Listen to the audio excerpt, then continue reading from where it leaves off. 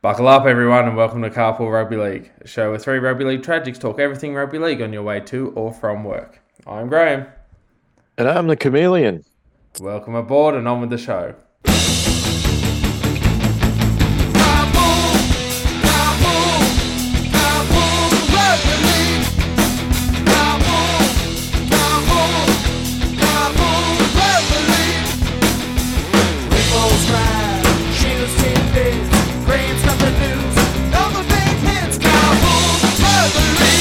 Yes, it's Wednesday. You know what that means. We got another episode of Carpool Rugby League coming your way. We thank you for riding shotgun with us this week as we look forward to round 23 of the Telstra Premiership. We are well and truly now on the run home.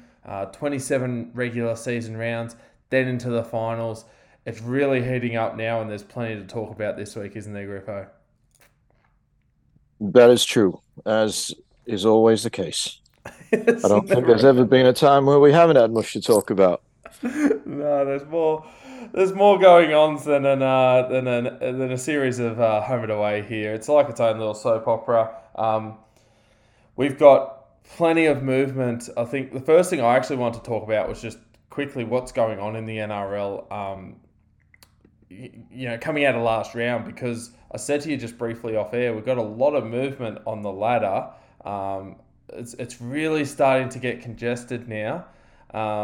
If we were playing snakes and ladders, unfortunately for the Eels, they more resemble a snake than a ladder, and they have slid down. I think they went all the way down to 11th coming out of last round. They were probably the biggest movers on the table, and that just really shows. We said it could happen last week. It was sort of the worst case scenario for them, and that's what's played out. So we're starting to see, I suppose, Griffo, for teams like the Eels in particular, a real challenge now as they head towards trying to make the finals. Yeah, it's going to be tough. Like you said, it has been very much a game of snakes and ladders. Para took them till round 5 to get their first win. And they did then move their way slowly but surely up the ladder, got on a bit of a roll, and they made their way into the 8, which I was always confident they would. Unfortunately, what's happened is that they've had some losses against teams probably they're expected to beat. Partially, that's been due to suspensions and injuries. Yeah. But at the end of the day, they're 10 wins, 10 losses. They're not out of the hunt, but it's going to be tough based on the fact that they've still got some players missing, and they've got a few teams that they're probably not expected to beat. If they lose this week, their season's over, basically. Because they do have a bit of a funny run. It is they do have a bye in the last round, and I've often said that I feel like Parramatta fans, there's going to be so many important games that weekend that they're not even playing. I think Parramatta's going to be watching round 27, just hoping results go their way. But before that, they've got the Dragons this week, which is probably the if you want it, for want of a better term, the easiest of their games. They've still got to play the Broncos, Roosters, and then Panthers. Really tough run for them, especially considering the fashion in which they went down last week. Not only did they go down to the Storm, they were convincingly beaten 46-16. So I think when they've still got to play the likes of the Broncos and Panthers, the reality of the situation is they'll have to win at least one of those games to be a chance, which is going to be a very tough ask for them indeed. The other team, I suppose, that people are starting to get the wobbles with, they went down as well last week to a red-hot Panther side. That's the Sharks. So very interesting to see these two teams that have been touted as top 8 contenders come up against real top 8 competition, and both of them effectively got beaten by 30 points, give or take 2. Penrith downing the Sharks 28-0. That was quite a statement from the Panthers, but also too, I want to get your insights while we're just looking at teams that are on the edge of the 8 there. I want to get your thoughts on what insight that gives to the Sharks and their possibility of making the 8. Well, I didn't think they'd make the 8 before last round, and I still don't think they'd make the 8. Well, you definitely won't think so now. No, again, look, I've been quite vocal about what I think about the Sharks. And the reality is their record against the good sides is very poor. Their record against the poor sides is, I guess, very good. Hence, they're still 10 wins, 9 losses. But the problem is that most of their games in between now and the end of round 27 are against pretty good sides. And they're the teams they struggle with. Starting this week with the Rabbitohs, there's a fair chance, they're going to drop out of the 8 after this round. And then However, in saying that, like, if they beat the Rabbitohs, the sun shines just a little more brightly. And the pressure's back on South then. Exactly, because they're both on 26. That's right, and that just shows how close it is, because the Sharks win, the Cowboys win, even if you've got the Knights and the Seagulls there and thereabouts, these teams have wins. All of a sudden, we could see South Sydney dropping down, very likely down to 10th position, possibly. Like, it just shows how close it is in that mix there. You mentioned the Sharks and their run. They've got the Titans after they play South this week, obviously. But then, tough run into the final should they make it, coming up against the Cowboys, the Knights and the Raiders. I mean, the Knights in form there. So, in that game in Newcastle, they've got to go up to Townsville. Even this week, I know South Sydney have to travel as well, but the game being in Perth, not sure how that would affect them. Tough run. I think that the Sharks, if they do make the top 8, they will well and truly deserve it, because absolutely. they've got a really, really tough run. I guess it depends how you view things, but the reality is their destiny is in their own hands. Unlike maybe some of the sides that are a little bit further down the ladder, the Sharks, you could say, coming up against teams like the Knights, the Raiders, Cowboys, I think you mentioned, all of those teams are thereabouts.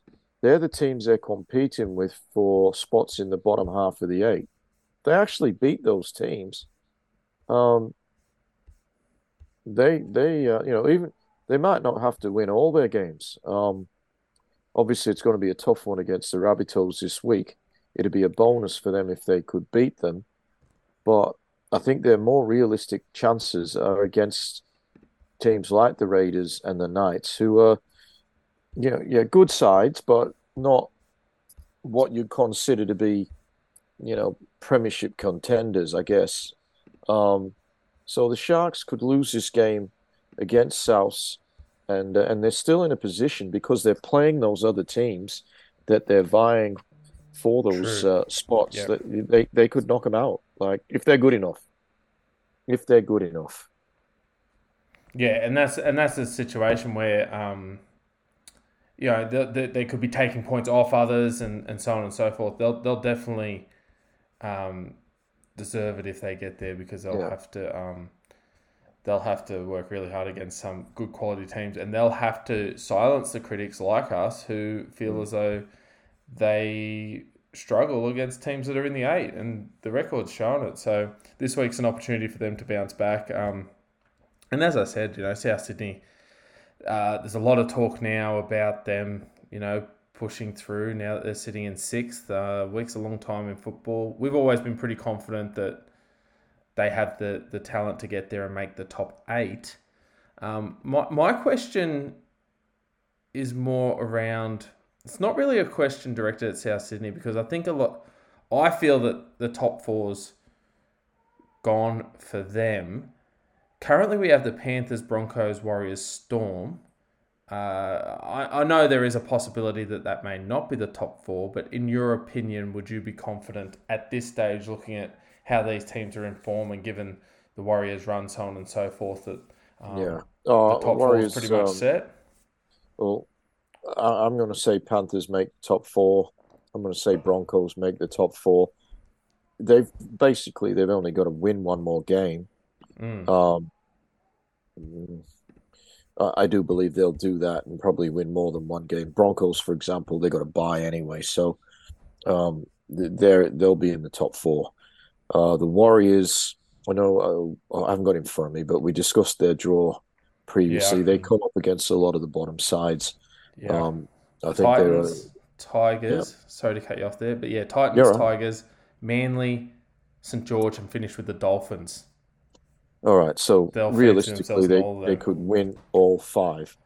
I don't know that they will win all five. They're not that consistent. But if they win three, they'll probably make the top four. They've got a decent differential. But I do believe they'll win probably 4 or 5 of those games. They could potentially win them all. Unlikely they're going to lose too many. Storm, I think they've got a bit of a tougher draw. Obviously, they play Penrith this week, but you just think the Storm, irrespective of who they come up against, you always give them a chance of winning. So I think they'll be there. The Raiders,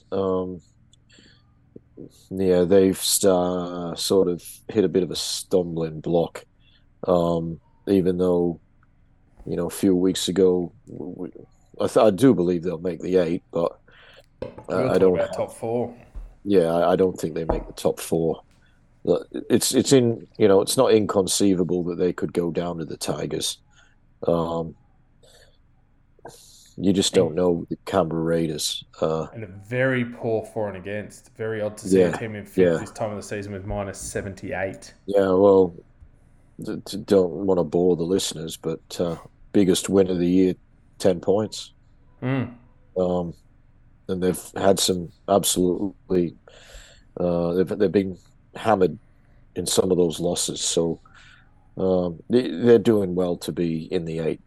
To be fair, I wouldn't have thought they were going to be in the 8 this year, but they're there, and I do expect they'll stay there because they've got to. Well, they're only 2 points ahead of a number of teams, but I do believe they'll win enough games.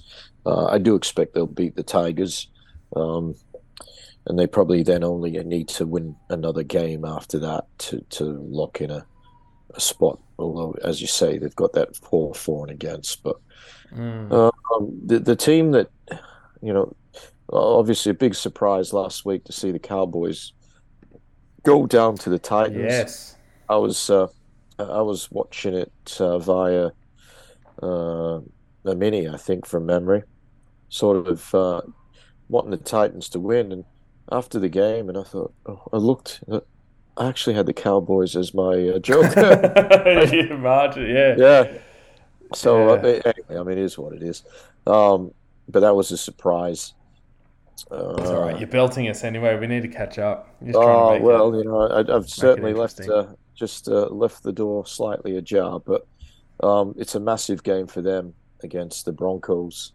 At home, but we'll talk about that later. But that's huge. If they can beat the Broncos, again, they are a side that has a bye up their sleeve. They probably need 2 more wins plus the bye to make the 8. They have been a form team till last week. If they get beat again this week, then it's starting to look somewhat shaky. Those wheels on the wagon starting to, some of the nuts just got slightly unscrewed last week on the Cowboys wagon. But anyway, we'll see. And the other form team is Newcastle. That's what I was going to say. They're the form team. When you have a look at, that team that's turned their season around, since that game against Penrith. They only went down to 8 points to Penrith there. But they had that massive win. It's like that huge win against the Bulldogs. Flicked a switch for them. They belted them. Yeah. They come off the bye. They've had wins against the Tigers, Storm, Raiders. And now they head into games against the Dolphins and then again the Bulldogs. They've got South, the Sharks, and Dragons in there. Wow. So considering they've got winnable games against most of them, obviously Rabbitohs is the one tough game. That game being in Newcastle. They're going to make the 8. You've got to think make it. I'm thinking that they're a very hot chance with the way they're playing, and I think Manly fans will start to talk a little bit about the possibility if they get up over the Roosters this week. They've still got the Panthers and Warriors, which are a couple of tough games. They finish off with the Bulldogs and Tigers. Manly fans will be looking at this saying, we've got. They'll argue that they'll win 3 of those games, which is 6 points, which will put them on 31. So for the Knights and Seagulls, that odd point could become very interesting, especially for Manly, considering they've got the -4 and against. It really doesn't mean anything unless Newcastle's the other team. Yeah. So it'll be very interesting. It's almost 100 points difference there, Graham, in differential. Yep. That's a lot of points to make up. It is. So, especially when you look at the way the Knights are playing, who they play, they would want... So I think not only other teams, but I think if you have a little battle off to the side there, I don't think Manly fans would be wanting the Knights to be winning games because that odd point's going to cancel itself out when they had that draw way back early on in the season. So there's so many stories still to be played out here. I think, obviously, Titans, Dolphins, Roosters, Bulldogs, Dragons, Tigers, they're out. They're done. I know Dolphins season. I didn't think they were going to make the 8, but losing to the Bulldogs last week, that's it. Yeah, they could have been on 24. Could have, should have, but that don't count. That would have just kept them in touch, even with the poor for and against. But I didn't see that coming. That was a disappointing performance from them. And obviously the major disappointment, the Roosters, will be I have to have a look when it's been a while since the Roosters haven't made the top 8. So they had that year where they were second last. The year, I think, was the year before they won the 2 premierships in a row. Yep. I don't know if it was the year before, but it was very close before, if it wasn't the year before. So they did have that one big dip in the Trent Robinson era. But apart from that, they've actually been quite a consistent force. They had a bad year last year, but really bad with injuries. And then, I think they still finished. They made 6th. the 8, and then they got pumped by South in Sinbin Sunday. Infamous day. Yeah, Sinbin Sunday. I think maybe you two sang a song about that game. Yeah, Sunday Bloody Sunday. Sunday. Bloody Sunday. Yeah, that one. Yeah.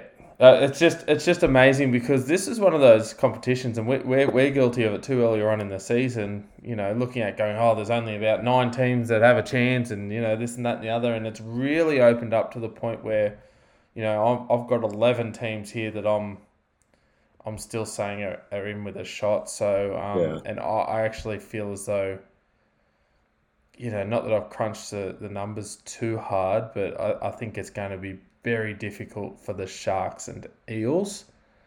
And I have just a sneaking feeling that the Knights might be one of those sides just to slip in the 8, along with South Sydney there towards the bottom half of the 8. But you never know. Every week we sort of, you feel as though there's some dead certain teams. And we'll be we'll be talking about someone else. Oh, sorry, we're removing that line we put in last week of that team. Yeah. It's good. It's good, that we have this situation where there's interest in most games. Most games have a bearing on the top 8, and that's what you want. Definitely. Definitely. Also, I suppose coming out of last week, talking about the round, it would probably be a great time for us to find out what grabbed your eye last week for Griffo's grab. Griffo's grab. What have you got for us this week, mate? All right. Well, I will confess that I didn't watch that many games in their entirety. I had lots of things been going on, but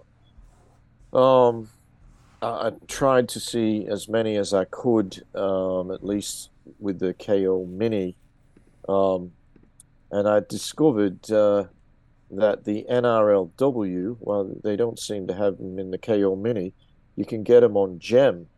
You get them Gem Mini. They do it like an 8-minute highlight And reel that's of through the Channel 9 app, is it? yeah from Okay. 9 Now, I think they Yep. call it. Good tip. Yeah, so that was good. I picked out my grab from one of those games. St. George Illawarra recorded their first win for the season with a side that looks literally completely different. I know they've got one player that was there last year, Tegan Berry, the fullback, who was a winger previously. She did some good work. They might have one or two others, but that's it. But what they did do was buy the reigning Dally M Player of the Year in Racine McGregor. Now, she caught my eye last week. She didn't look, I thought, in peak physical condition. But I'll tell you what, she's in peak form. Uh, her kicking game was amazing. She put 2 kicks up for the right winger, right on the spot. Right winger just had to catch it and put the ball down. Did it twice in the first half. It was almost like you were watching a replay. And then in the second half, she put a little grubber in near the posts, and again, they scored a try from that. So I just thought she's a very, very skillful player, very, very smart player. I said, she didn't look to be in peak physical condition, but it's what's going on between the ears, and she's quite amazing, the skill and the talent that she has, and she got a team home with that skill. Just pinpoint kicks. I thought it was amazing. Special mention, but not winning the award this week, and it is an award only in name. There's no prize money. There's no trophy. There's no ashes to burn or anything. But Nathan Cleary was phenomenal. His kicking game.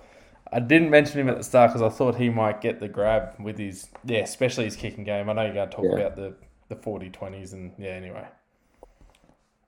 He kicked the Sharks to death, basically. Penrith didn't make that many line breaks. They didn't score too many tries, and a number of them they did score were from kicks. Might have been a couple from Cleary, or maybe one Cleary, one Luai. He just controlled that game. It's one of those games where you just sat there and your heart rate sort of didn't move like the whole game, because you just knew you're going to win. It's just in control. Yeah, and they didn't score like that many points. 28 is not a huge. We've been seeing teams win by 50, 60, 70. It was nothing like that. They just, they don't go to the top gears in most games. Really put the foot down. They just strangle the opposition, and that's how it was. They played, I guess, I don't know what the stats were, but I'd say 75% of the game must have been in the Sharks' half, and a fair whack of it in the 20-meter zone for the Sharks. And to their credit, they actually defended pretty well because Penrith didn't score that many tries, as I said, but it was just a matter of they just could not get out of it. They did actually, no, they didn't score any tries. They threatened once or twice, but one of my mates was saying he wasn't real happy with the 28. This was before the end of the game. And I said, well, yeah, probably could have scored more, but I think pretty happy with the 0. And whenever you keep a team to 0, you know you've done something well. So that's the way Penrith play. There is no question that they have the best defense in the NRL. The stats show that. The next closest team is like 110 behind on the defense. Their attack's not as good as some teams. They're not as flashy as your South Sydney or your Brisbane Broncos. But they get the job done. They're quite heavy favourites to win the comp. For what it's worth, yeah, they should be, but I don't think it's a fait accompli. I think last year probably most of the pundits sort of had them pretty much penned in by this time of the year. Oh, yeah, Penrith's going to win. I don't think they're quite at that stage. I mean, they look like premiers, but I do really think there are some teams, in particular, I'll name the Broncos and the Rabbitohs, who can threaten them because they are so potent in attack. I think between those 3 teams, we have 2 teams that will make the grand final. That's my thoughts, unless injuries or suspensions hit key players. I don't think the other teams can match those 3 and find their way into October football. What do you think, Graham?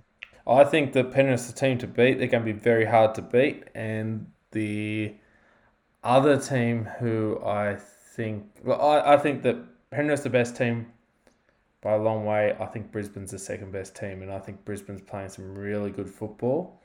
I think that they are probably the danger team.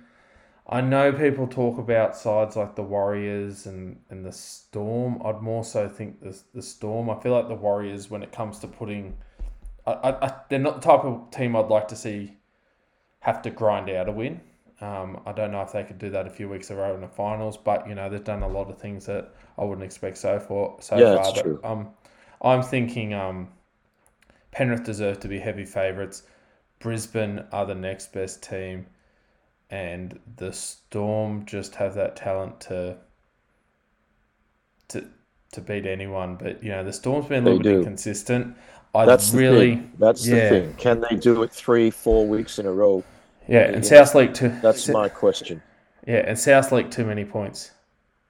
South just leaked too many points. I think that when it comes to finals, if they think they're going to rock into a finals game and leak 20 or 30 points, then they're going to have a rude awakening. But yeah, I think I think someone said the other day, I like how they think, and you can tell it's something that's not coincidence and it's planned.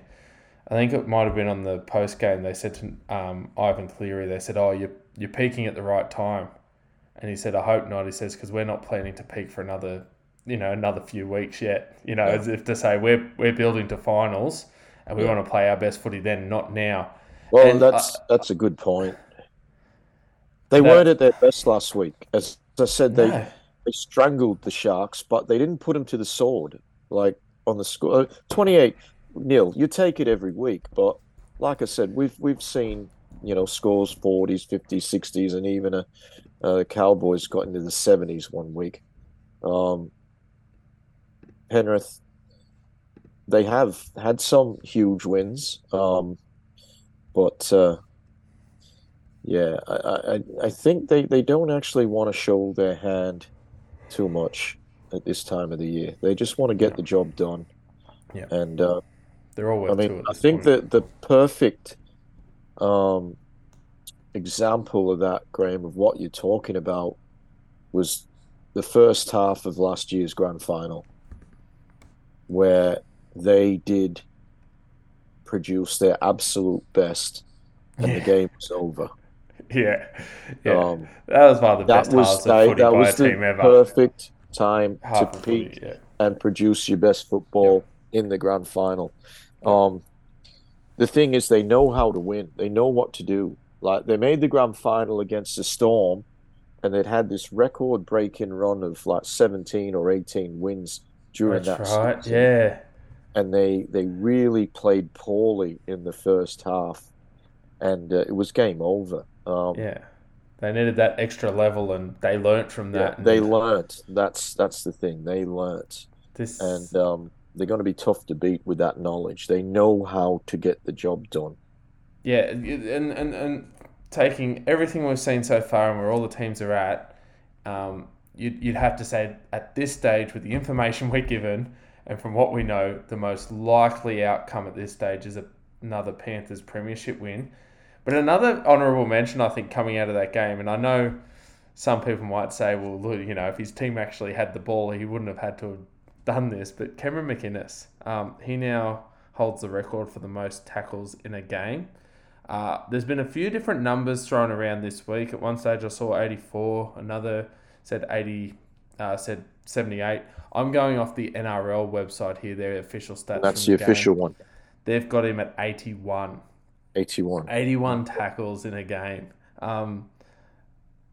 Regardless of what you think, I know some people tongue in cheek say, yeah, well, if his team could hold on to the ball and attack and so on and so forth, he wouldn't have had to have. But I think that also indicates as well there were aspects of that game where the Sharks' defense was good and they held Yeah. out the Panthers. But just on an individual level, that is absolutely bonkers. I mean, we talk about some weeks players making 40 or 50 tackles and it being a phenomenal effort, but 81, that's next level. To beat the clock, Graham. He's making that's right. That's more than a tackle a minute. Yeah. That's phenomenal. Yeah, I think that's one of the, and he's just one of those players too, isn't he? He's not flashy. I had to laugh. Because I was watching the telecast at home, and they were counting his tackles as he went along, and they're going, "Oh, there's another one, there's another one." Yeah, they knew the record was approaching, and he was close. Yeah. And then they showed a shot of him, and he's got the head taped up. He's, we know Cameron McInnes from years gone by. He's lost teeth. He's almost like they said, "Gee, he looks buggered. He looks like a bloke that's made 80 odd tackles." But he's just that. What I'm trying to get at is that hard-working, old school football player. There's nothing flash about You've got to admire him. He's got a heart bigger than anyone in the game. He works. He works. Yeah. He But is in such saying a that, hard worker. he was on a team that scored 0 points. True. I mean, individually, you can be proud, and he should be proud. I'm sure his teammates are proud. His fans would be proud. But I bet he'd swap it for 2 points. Oh yeah, for sure, definitely for sure. And it also, I suppose,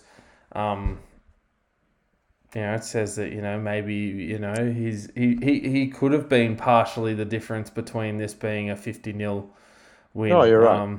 Yeah. And the other thing that people forget talking about this game as well, they played Parramatta. Penrith played a man down for 10 minutes.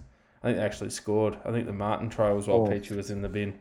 So that's true. Yeah, they're the type of team too that I think Penrith have more so than other years. I reckon this resilience where if they've got a player off, it doesn't matter. They cover it. If they've got a player injured, doesn't matter. Someone will come in and cover it. Just the system's there. It's all lining up for a three-peat. But who knows? It's usually those years when you're expecting it most. They've lost a number of games this year. They haven't lost one for a little while, but they've lost 5 premiership games, and then, of course they lost the World Club Challenge a couple of weeks before the comp started. Um, the, Yeah, I the remember when they lost the World losses, Club Challenge and then to Brisbane and the sky was yeah, falling. yeah, the two games in a row, it was just I got saturated both times. Um, and we went down by a field goal. In saying that, we didn't play that well. Um, they were a bit scratchy. They were missing some guys, but um, they're still, yeah, it was a surprise both weeks that they lost. But in going down to the Broncos by one, I didn't think that was a reflection of the way the game went. The Broncos were quite a deal better than a 1 point winner on that night. Um, but yeah, their worst loss, 4 points, worst loss. And in the NRL, I think their total points that they've lost by is it's probably only a fraction over 10, um, if that. So Yeah, consistency is key for Penrith. You know what you're going to get. The thing with Souths and the Broncos is at their best, they are very much capable of winning the comp. It's the consistency level's not quite there. Although Broncos have certainly improved in that area and they've improved their defense. I think yeah, they're a they're big dangerous, threat. massive, Yeah, massive threat. And like we said with the Panthers, you talk about round one all you want, they're peaking at the finals we talked about yeah, before, and also too how many of those games I think they went down 1 point to Brisbane, who now we're talking about being premiership contenders. There was that South game that they really shouldn't have lost. yeah. South scored a couple of quick tries at the end to win it. The game was, you Scotty know, Drinkwater won with a solo try in yep, the extra Cowboys. time. That's Yeah, right. that was Was that an Origin Origin points week? out. Yeah. Yeah, So you look at it. They they went have, down to the Tigers by 4. yeah, Tigers probably deserved to win by more. Again, that was a rain-sodden game in Bathurst. They weren't real good early in the year in the rain. yeah. So I'm expecting them to be the minor premiers. That's probably the other main thing to talk about there is, yeah, maybe the minor premiership. I can't. The Brisbane's probably the only other team that Yeah, that's may get ridiculous. there. Penrith would have to slip up. I know Brisbane's still got a bye that would help them along there, but I think there's that always that question mark in the last round. If Panthers are resting sewn up in players. the top two, they'll rest Mm. their players against the Cowboys. So if Yeah, they and do that, also they'll lose that game. and there's also that big game this week against Yeah. Melbourne, which I'm So, not. I'm not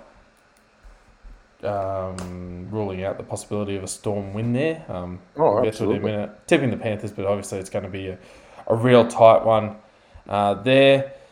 Before we get into this week, as we have been doing the last couple of weeks, we've talked a little bit about some of the signing news. Not a massive amount of news this week. We covered a lot of it last week. A lot of things this week are just official signings that were heavily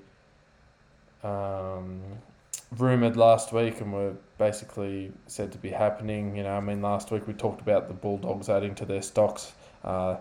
It's official that Blake Taft's going there. We know officially Jamin Salmon's going over to the Bulldogs as well. So Jamin Salmon there, another player that the Panthers having to let go as a result of, obviously the salary cap squeeze and them trying to manage the balance of superstars and some of those other players who've done a really good job coming in and playing in the side this year, especially when some players are out. The other player who's leaving, go back to Newcastle, is Cogger. He's been really good for the Panthers this year. And I think you were saying to me off air, Griffo, that he may have had an option to stay at Penrith, Yeah, but they did you have an offer for him for a couple of years. can't blame him for going to Not at all. another No. club. He's heading over to Newcastle, and given the connection he's had there, he's got a 3-year contract. and the form he's shown, it's a really good signing for him and to play some regular first grade football because realistically, you stay at Penrith, you're behind Nathan Cleary, and you may well be playing 3 games a year during Origin, and if he's injured. So I think that's a good move for Cogger and well deserved because he's been really good for the Panthers this year. Yeah, he's been excellent. They didn't lose too many games when he was halfback. They lost the Cowboys game. It wasn't his fault. He had a good game. But he's been excellent. He's a much better player now than when he was at the Bulldogs and previously at the Knights. And I think he will certainly threaten the position of Jackson Hastings. They got Hastings currently, and you've got Tyson Gamble playing 6. So I don't know whether Coach O'Brien would envisage a Hastings-Cogger combination. Obviously, the days of Kalen Ponga playing 6 are done and dusted. So, there could potentially be a spot for him there. If he plays like he has been, he'd definitely be in that side. Yeah, no. So, good move, and it also, I suppose, for for the Penrith Panthers, we mentioned how good they've been throughout the year. A lot of that, there was a lot of that, actually, when you really think about it, when Nathan Cleary wasn't playing and Cogger came in and didn't skip a beat. So they didn't. So, a lot of credit to him, and I think that if that's, what to go off, that's one of the greatest auditions you could have, isn't it, filling in for Nathan Cleary and keeping the team on track. So, great news for him. So it's also not a bad pickup for Newcastle, really, a team that's on the rise, and they've got a lot of young players there. He's only 25. I think for a halfback, that's a really good, for a halfback, he's almost in his prime, Same age as Nathan Cleary. I did see a bit of Jack Cogger as a junior. He was, I think, from Tukley. And Central Coast. He played against Scotty Drinkwater. They were opposing halves. 2 pretty handy players there who've gone on and forged a career out of rugby league. No surprise. Penrith have made apparently a few other signings. Cruz Luke, son of Isaac Luke, I believe. Okay. I don't know what position he plays, but apparently Isaac Luke's got a few sons who are pretty handy footballers. One of them has signed with another club. I'm not quite sure off the top of my head who it is, but Isaac Luke, not that long out of the NRL, and his son's coming through, so that'll be interesting. And the other son of a former player who's currently with the Cowboys, Riley Price. I think he's debuted in first grade. Hasn't played too much, but I believe he has signed with the Panthers as well. So they're trying to bolster their stocks because they've lost a lot of young players. And I read another player who's been very good, Luke Hansen, who I think is a halfback, has signed elsewhere. He might be in the SG Ball halfback. He might have played a bit of flag already, but apparently he's quite a good player, a local junior who was going, I'm not sure where, but he is going somewhere other than the Panthers. Graham, did you watch the under-19s Origin? The men's. I actually saw. I'll be honest with you, bits and pieces. So, yes, I did. But there was some guys I hadn't seen play before who were very, very talented. One of them is a halfback. He played halfback for New South Wales. I think his name's Ethan Sanders. He was halfback for the Eels, SG Ball. I think they may have won the comp. he is a very, very good player. Mm. Massive kicking game. And he signed with the Raiders. There was Ah. talk he was going to sign with Penrith, but he's going down to the Raiders, and I'm sure within the next couple of years you'll see him playing in the number 7. Yep.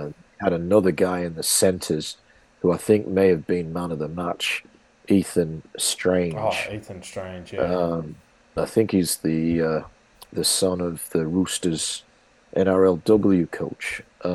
Okay. He was outstanding in the centres. So while things may be well, the Raiders are in the top 8, but I think there's better days ahead for the Green Machine with some of the guys that are on their books. So yeah, that'll be it's really good. I like watching that game because you do see the next generation of talent, and there's always plenty on show. But Ethan Sanders, he looks very much the goods, and he's going to be with the. So I guess he saw at Parramatta with the long-term signing of of Mitch Moses and Dylan Brown. Probably thought, well, I ain't going to play first grade for some years. Um, and certainly there's much more of an opportunity to play in the number 7 at the Raiders than what you'd expect at the Eels in the near future. Yeah, definitely. And I think, like as you said, Ethan Strange, people will remember him from that um, game the other week. He got across for, I think, 3 tries. Ethan Sanders scored a try. So, yeah, so a lot of good talent there. And, Yeah, yeah, as you said, very interesting signings too, because we don't always, we hear a lot about these youngsters. Penrith's one of those teams, like, we see Coggers going and this and that and the other. They're signing some of the stars. There's a lot of talk that Dylan Edwards, it's just a formality. He'll be signing again. But it's all this work that happens with these emerging squads, and they're looking at teenagers, identifying this talent, getting them on board, and that's the result that we've seen in the past few years.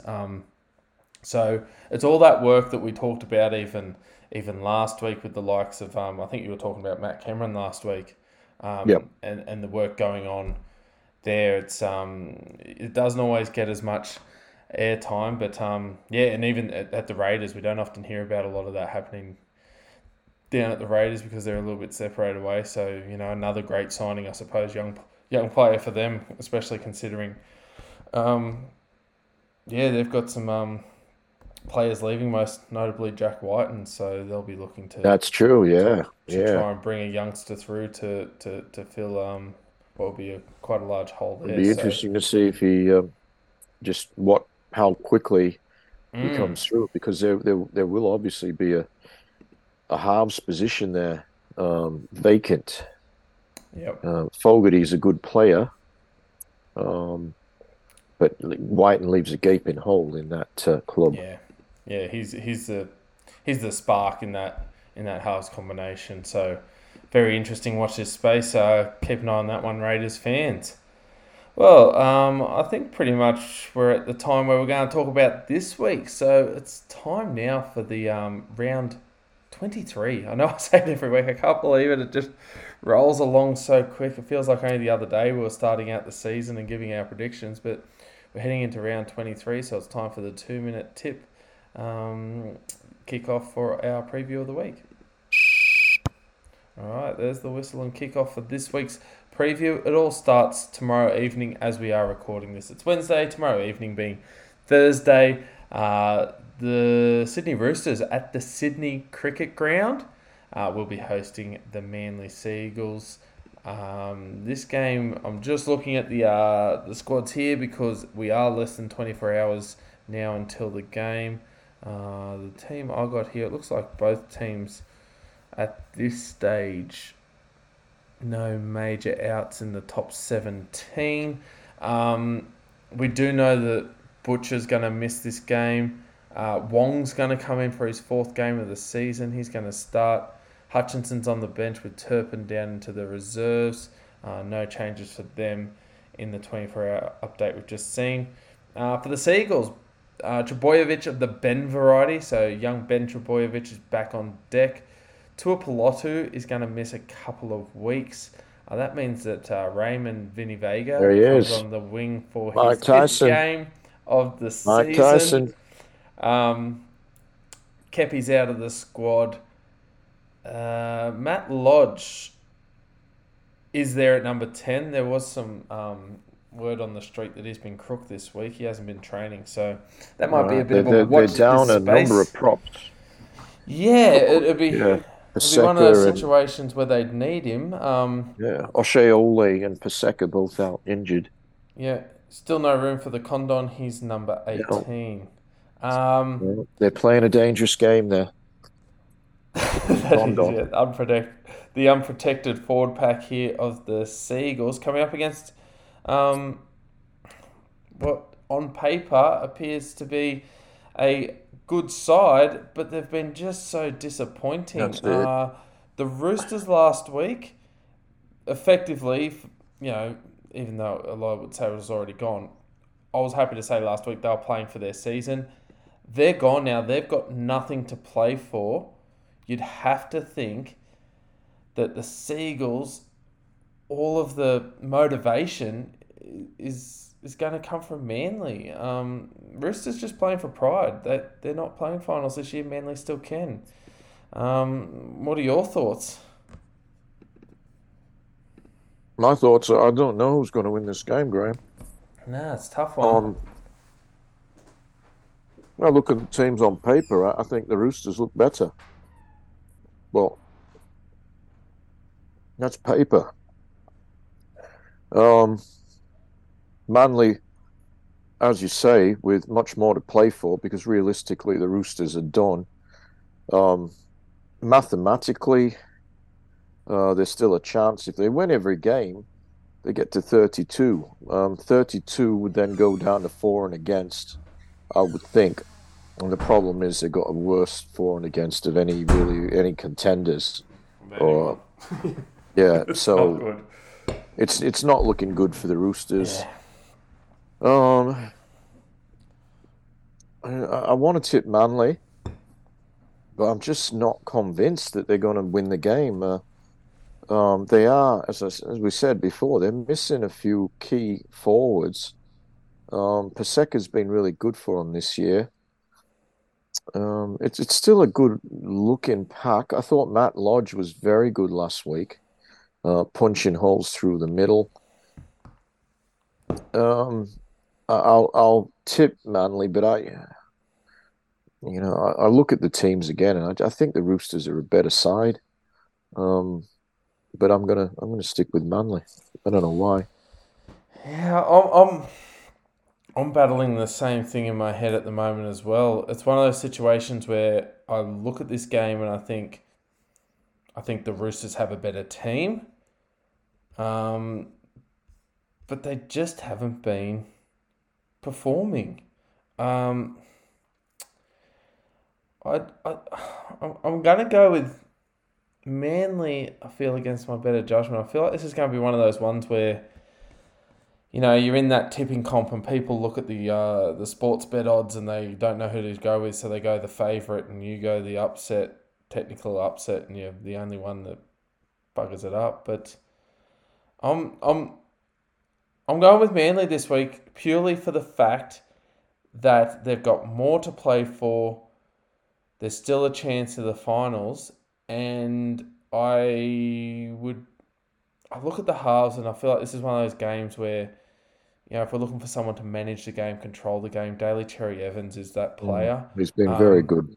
He has been really good, and I think even too, he's been better coming out of Origin. I think Origin really gave him a massive confidence boost coming out. So the forward battle is going to be hard for them to win, but I'm looking for Daly Cherry Evans to almost do similar to, not to the same extent, but what we saw last week with Penrith, where a good kicking game just absolutely strangled the opposition.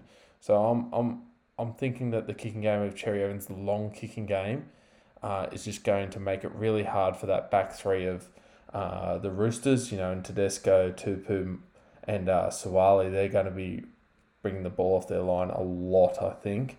And I think they'll just get Manly on the front foot, and I'll say that might be enough for them to get the win. Manly, for me, in an absolute belter.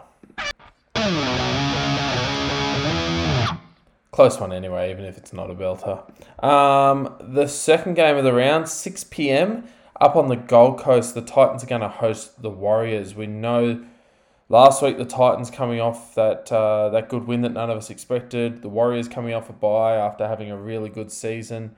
The Titans are happy to see AJ Brimson wearing the number 1. He's good to go after scans cleared him of any serious injury. Jojo Fafita, however, he's got an ankle injury. He'll be out. Sheepdog joining the back line in Fafita's absence. He'll wear the number 4 this week. Big Tino still out due to suspension, so just keep that in mind. I think this might be his last game.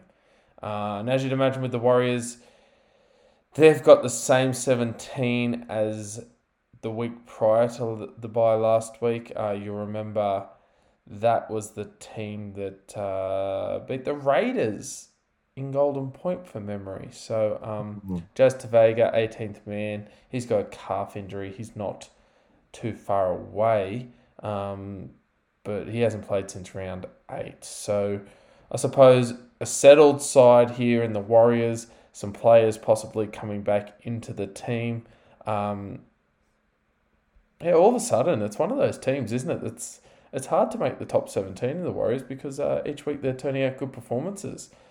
We did a bit of analysis earlier on the runs home. This will be one of those games that the Warriors will be pretty keen on winning and expect to come away with 2 points. We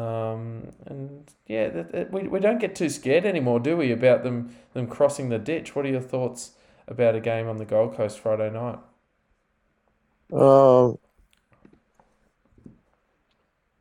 You just never know with the Gold Coast Titans, do you? I mean, they beat the Cowboys last week and they played really well. They could win this game.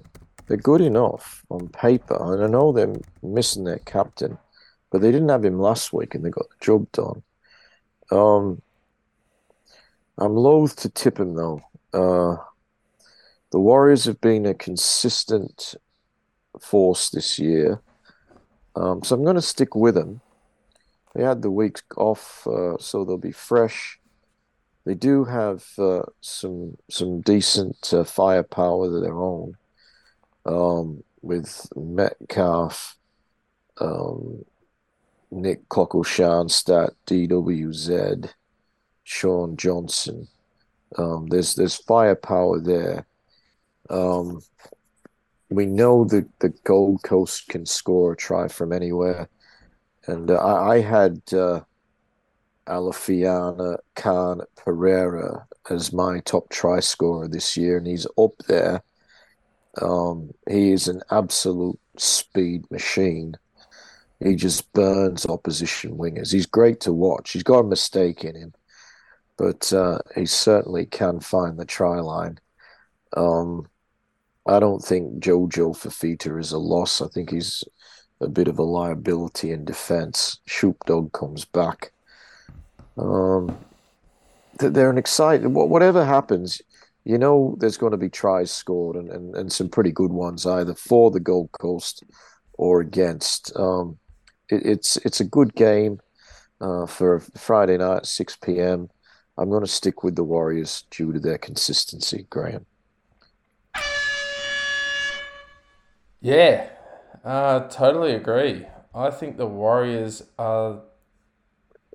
They're the surprise packet of this year. And it's one of those situations where there'll be players who we've criticised in the past for not playing to their potential. Nickel Klokstad, Batinga Zalesniak, Sean Johnson, even some of the players in their forward pack, even Tohu Harris. There was a time there in the last year or two where we were saying, oh, what happened to the bloke that, was the form forward of the competition only a few years ago? It's like somehow they've had this massive turnaround. I don't know if it's the coaching. I don't know if Webster's done something where he's been able to bring the best out of the players. They look happy. They look dangerous, and I think that they've done enough for us as fans to take them seriously in this competition as a team we expect to beat possibly anyone. I mean, there's probably only 3 or 4. There's probably only 4 teams they could be playing this week where I wouldn't tip them. That's probably Penrith, Brisbane, South, and the Storm. Anyone else, I'd be confident that they can get the job done, and that sort of says where they are in the pecking order for the NRL at the moment. I think they're in great form. I really love watching them play. Regardless of the result, you're spot on here. This will be an entertaining game. There'll be points scored. So if you only watch a couple of games this week, make sure this is one of them. But I think the Warriors will get up in an entertaining clash. All right, so our next game of the round will take us to Penrith, Bluebet Stadium. Goodness me. Penrith Panthers will be hosting the Melbourne Storm. They're 2 massive franchises and 2 massive teams in this premiership, and everyone likes to talk about over recent years. They've had a little bit of history, so on and so forth. But the Penrith Panthers this week, Tyrone Peachey suspended. Hosking comes in. Isaac Tungo, he is number 20 in the reserves. Not sure if there's any more insight into how far away he is, but he'd be a very welcome addition if he is good to go. And you'd imagine if he is good to go, would be preferred over Hosking, but that's a watch this space. Big Nelson Asafa Salamona returning from his finger injury. So Tom Eisenhuth goes back to the bench after doing a good job starting for the Storm. Tom Eisenhuth coming to Penrith. I'm sure there'll be a lot of people in the crowd wishing Tom well, being a local. But so he'll be relishing coming back and playing at Penrith. It's the Eisenhuth Cup this week. Yeah, I suppose. Yeah, you've got there's Matthew Eisenhuth over on the other side. So someone with the last name Eisenhuth is going to win. It'd probably be. I mean, I know we'll get into this game, but it's not much impacting this. But Ryan Pappenhausen, was he officially named this week in Queensland Cup? I believe so. For the Falcons, the Sunshine Falcons. I heard a lot about it on the radio today. It was making the SEN news in the morning, and then I was coming home in the afternoon. Every hour on the hour. Brooking the same story. So but it'd be a disappointment if he doesn't play after all that. Yeah, but Ryan Pappenhausen, great to see. Look, obviously it doesn't impact this game as it is, but probably a good sidebar there when we're talking about players in and out. Excellent to see because it's been, we're talking about over a year here. There's been a very long injury, but look, he's not there on the field for the Storm Friday night. They do have a lot of dangerous players though, and they're coming up against the benchmark. Gee, this is going to be a belter. This is must watch. You have to say this if you're a footy fan. What are your thoughts on this one? I have a feeling I know who you're going to tip, but it'll be interesting to see how you're feeling about this one going in as a Penrith fan. Yeah, it's exciting. The Storm came back to form in a big way last week with a massive win over the Eels without Nelson in the side. Obviously, the Eels were missing players as well, but I wasn't sure, how that game was going to go with the Storm missing Nelson and Olam and Remus Smith also out. I don't know if they were dropped or not sure that they were injured. But anyway, they're still not back at the centres. They've got Seve and Tonamapea. And I've got to say, I'm happy about that because I do think Olam and and Remus Smith worry me a little bit more.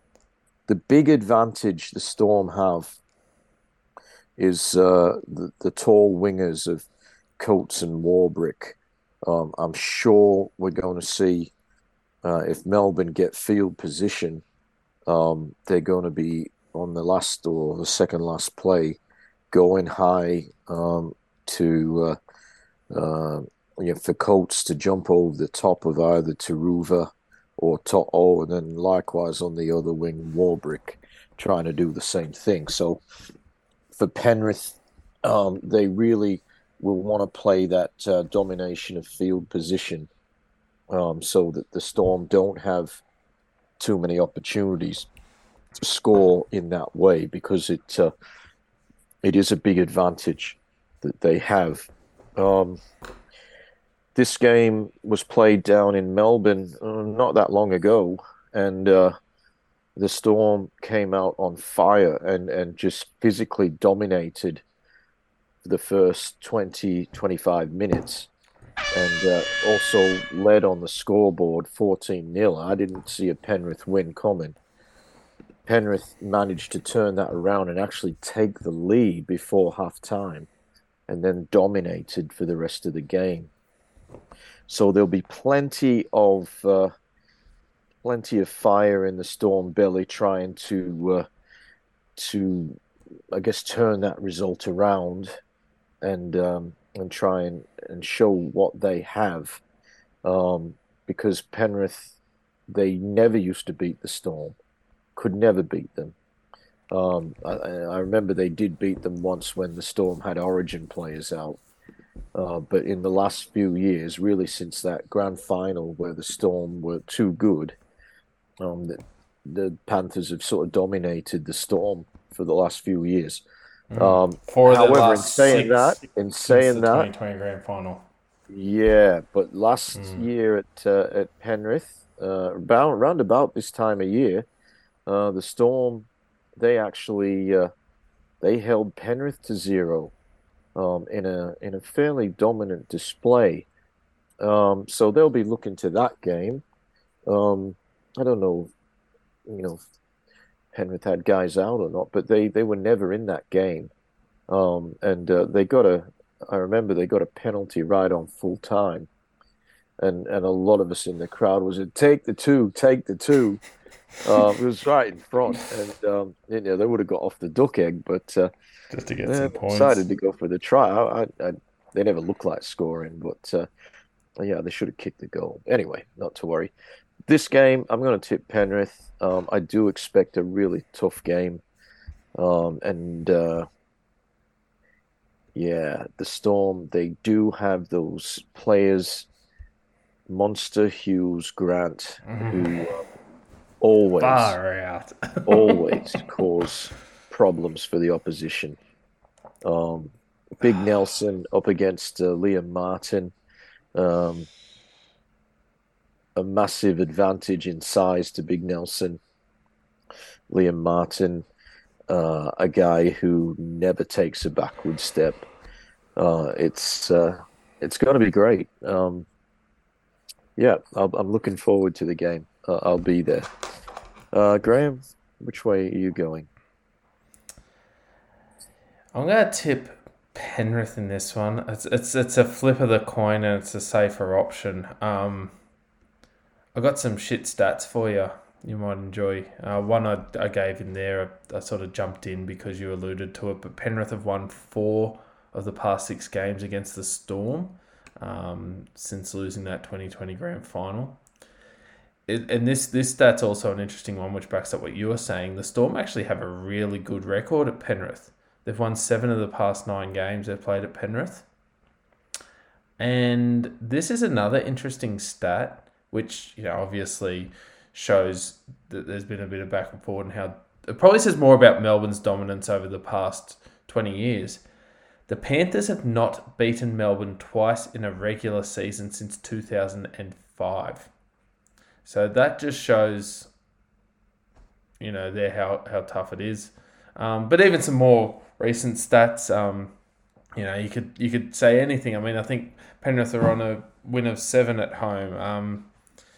You know, Brian To'o's scoring 1,000,000 tries at the moment at home. One thing for Penrith to keep in mind, and we haven't really talked about this a lot, but Nick Meaney of late, his goal kicking's been very good. I think he's 19 of his last 20 attempts, so that's something just to keep in mind. But they're coming up against a team with Nathan Cleary, so all the points for Penrith are probably going to be worth 6 as well. This is going to be an absolute battle. If we're talking next week about a Storm win, I'm not going to be gobsmacked, but I've got to tip a team, and I think the safe options is the Panthers in this one. But geez, it's going to be a belter of a game. I think that we'll learn a lot about the Storm on Friday night. We'll learn more about the Storm than Penrith, I think, because the Storm, I don't think we've been very... There's been that inconsistency, and I think this will cement them as one of those. I'll put them with Brisbane and Penrith if they beat Penrith on Friday night as possible contenders. So we'll learn a lot from this game, but I'll go Penrith. Just one interesting story. Sorry, mate. Melbourne have stacked their bench with forwards. Yes. Interesting. Tom Big Eisen, bench. Alec Katoa. McDonald, Maroa, and Eliasa Katoa. That's interesting. We normally see more of a Wishart or someone who can bit of a utility, but if someone goes down in the back line, that's going to pose a slight problem for them, I would think. Yep, Tom Eisenhuth will play centres. Like that's what they're looking at, which he, he's played there before. 15, 20 kilos ago, he used to do that, but he might struggle out wide these days. That's the type of of shuffle up. Just before we go, I mean, this is a big game. I know it's a 2-minute tip and we're taking the piss out of that, but just Zach Hosking playing in the centres this week. Obviously, if Isaac Tungo's fit, that's a late change there. Yeah. From the Melbourne side of things, with the likes of young Tonamapia, Marion Seve, some strong centres there. Do you feel like they'll try to do what they can to isolate Zach Hosking? I'm sure they will do some one-on-one work. If it comes to pass that he actually plays in the centres, sure they'll target him. But the reality is he plays one spot inside that under normal circumstances. He's a very strong defender, Hosking. I think he could get the job done. If Tango is actually completely out, it wouldn't surprise me if Garner were to play centres. Luke Garner, Luke Garner is in many ways a similar sort of player to Zach Hosking, but he has had a number of games in the centres in his Tigers days. So I wouldn't be surprised if that was what happened. I do expect, and I've got no intel here, it's just what I would expect to happen, is that when tomorrow, when it's whittled down to 19, I think we'll see Tango, unless he's definitely injured, Tango and Garner remain there. Yeah. Then if they, because I don't know what Tango's injury is, but if they think they can give him an extra week's rest, I've no doubt they will. But I would think that Garner, who's had experience in the centres, might be a starter. And perhaps someone like Jamin Salmon falls out of the interchange there. Salmon can sort of get the job done in centres, but we saw against the Rabbitohs that his defence playing in the centres is, not quite as good as perhaps it might be the defence of Hosking or Garner. Yeah, and both of which we'd probably describe as very mobile second Yeah, rowers definitely, with definitely. some good footwork. So definitely won't be out of place in the centres there. Very interesting to see how they go. Oof. Big game Saturday as well, 3 p.m. Yeah, oh, wow, 3 p.m. this one. Yeah, I was just looking at that then thinking, is that right? We've got the Cowboys Broncos 3 p.m. on a Saturday in Townsville. Channel 9, what's happened?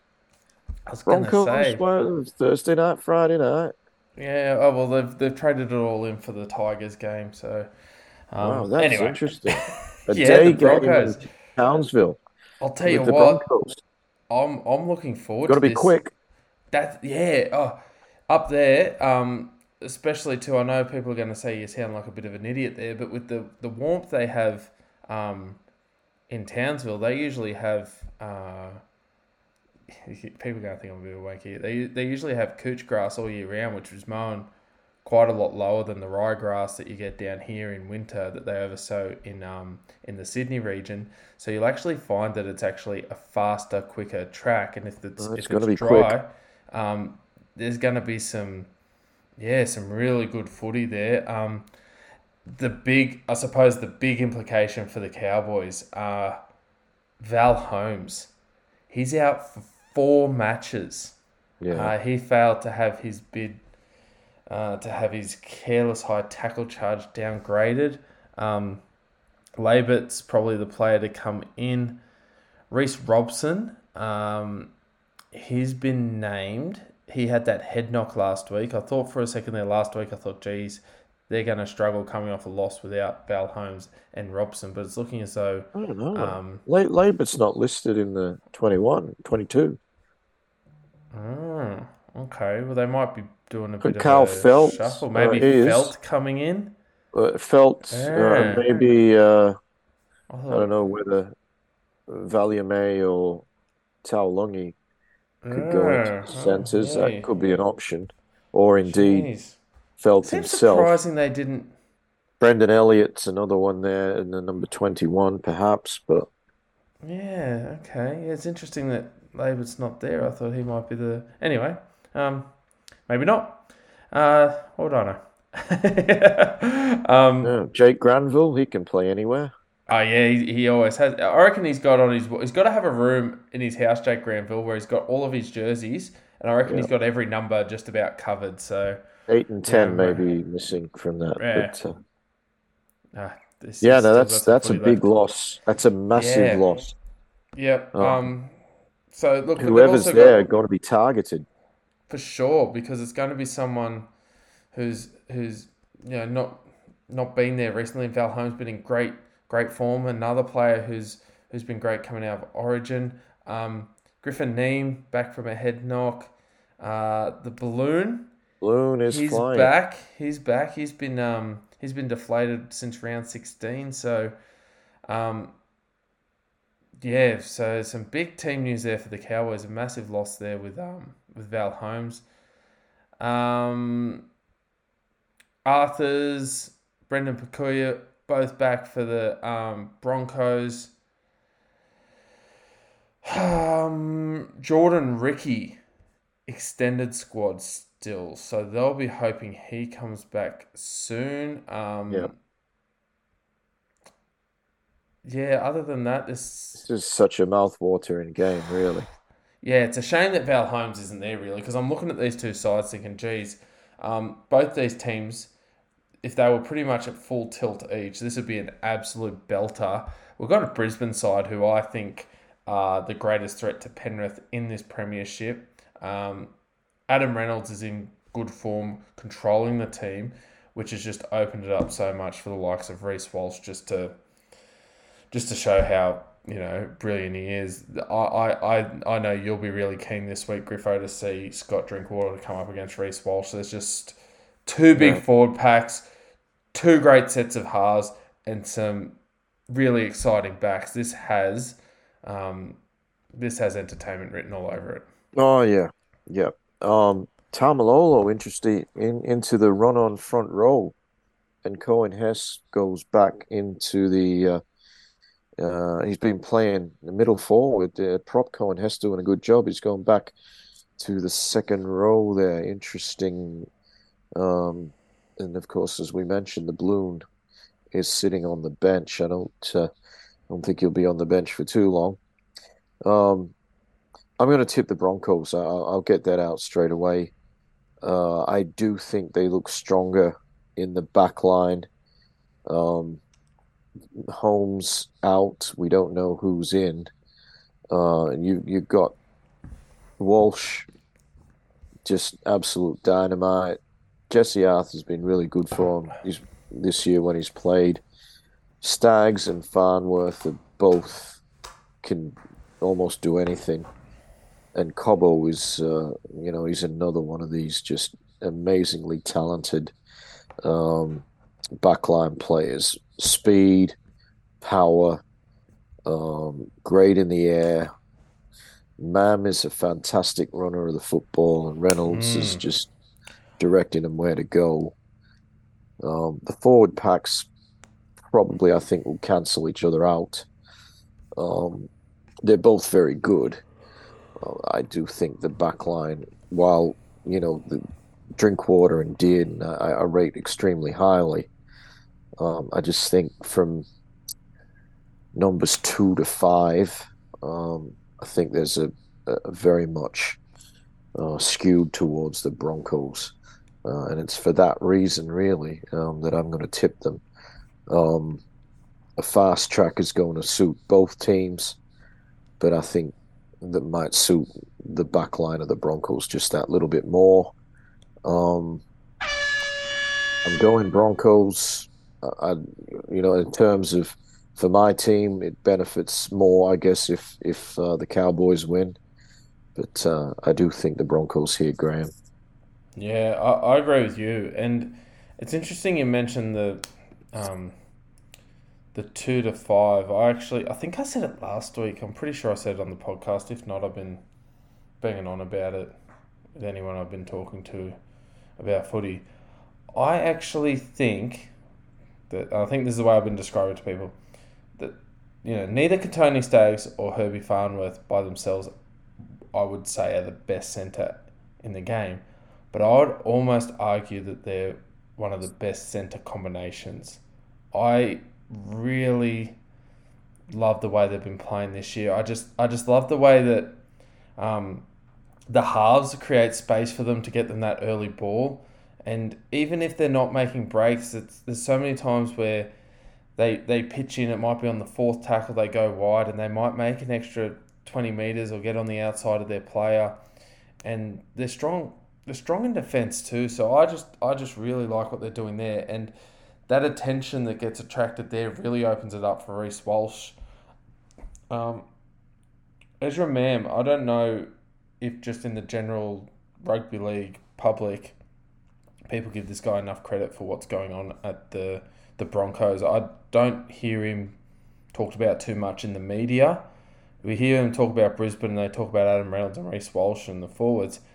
But Ezra Mam has made such a massive difference to this. Everyone knows that one good half isn't enough. You've got to have a combination.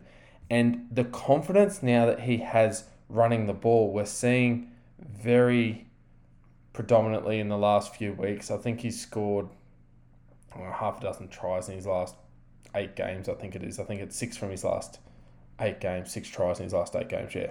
So he's happy to take the line on, and, it's just enough for the defence to sort of hang off a little bit. When you've got Reece Walsh floating around the back and you've got some players running some good lines, they're really hard to stop, the Broncos. I think you can get a vibe from me that I really, really rate the Broncos team this year.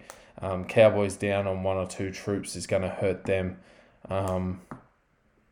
They'll be looking to bounce back from last week, but yeah, I was just a bit disappointed last week in what I saw. I just think it shows a bit of inconsistency, whereas Brisbane, I think they'll be out to show that they're one of the teams to beat. I see some points, but a lot of points being scored in this one. I think the Broncos will get the job done in a very entertaining clash. 5:30 p.m. This is the start of the Perth double header. The Dolphins, technically the home team, over in Perth against the Newcastle Knights. We talked last week about the Dolphins going down to the Bulldogs, and unfortunately that's probably ruled them out of contention for the top 8. The Knights, plenty to play for. Team news here. We've got Ewan Aiken out for the Dolphins. Cody Nikorima, he's turned into I'll play wherever you need me kind of player. He's in the centres this week, with Milford coming back in at number 6. He played off the bench last week. Played here and there. He's played here and there throughout the season. So be interesting to see how he goes back in the halves there. Katoa, I think, also coming onto the bench in number 16. Pretty much same 17 for the Knights. Daniel Saifidi is still unavailable for those who are keeping score at home with that one. But yet again, we've got a team here that's out of contention, another team with it all to play for and showing a bit of form. The team with all the confidence going into this one is going to be the Knights this week. What are your thoughts? Yeah, I think Newcastle win. They are one of the form teams, not the form team, but they've been on a roll with the wins. They look good in attack. Their defense is improving. They just seem to be in a bit of a sweet spot at the moment. Going down to Canberra and really giving it to the Raiders would give them a lot of confidence. I just think they're going to be too strong here. And, the Dolphins have had a good year, but it hasn't been a good second half of the season for them. I just think too many points in the Knights. And Nikorima up in the front line. I thought he was going well at fullback. They've got the hammer back there in a swap, really. Tafari, look, he's good. Ball in hand, close to the line. He's really hard to stop. But I do think he's a defensive liability. And I think we might see Kalen Ponga literally run some rings around Big Valance. Too many points in the Knights. They win, Graham. Yeah, I'm with you. I think the Knights win this one. And like I said before, it's just that they're in form. They look a lot more organised, a lot more dangerous at the moment than the Dolphins. I mean, the Dolphins have done some really good things throughout the year, and even where they are now on the ladder compared to where we thought they were, they've overachieved. I think. I mean, someone said to me at the start of the year that the Dolphins, finish ahead of the Roosters. You'd laugh at them. That's a very high possibility as they sit at the moment. They're both on the same points. I know that means nothing in the context of this game, but what I'm trying to do is basically say, I'm trying to give the Dolphins a bit of positive reinforcement before I tell all their fans that they're going to lose. The Knights they're just really settled. They just look like they're a team that... I worry about the Knights as they get further into the season, because it was almost as though the season got away from them and the Knights said, we've got nothing to lose, so we're just going to throw everything against the wall and see what sticks, and it's sticking. And I worry that the Knights are going to get to a point where when the pressure comes onto them in games where they need to come up with a performance, they might struggle. But we haven't seen that so far. I've just got to basically go off recent form, and they've been playing really good footy and they've been scoring a lot of points. And I think that there's the possibility for them to do so again in Perth this week against the Dolphins. So I'm tipping the Knights.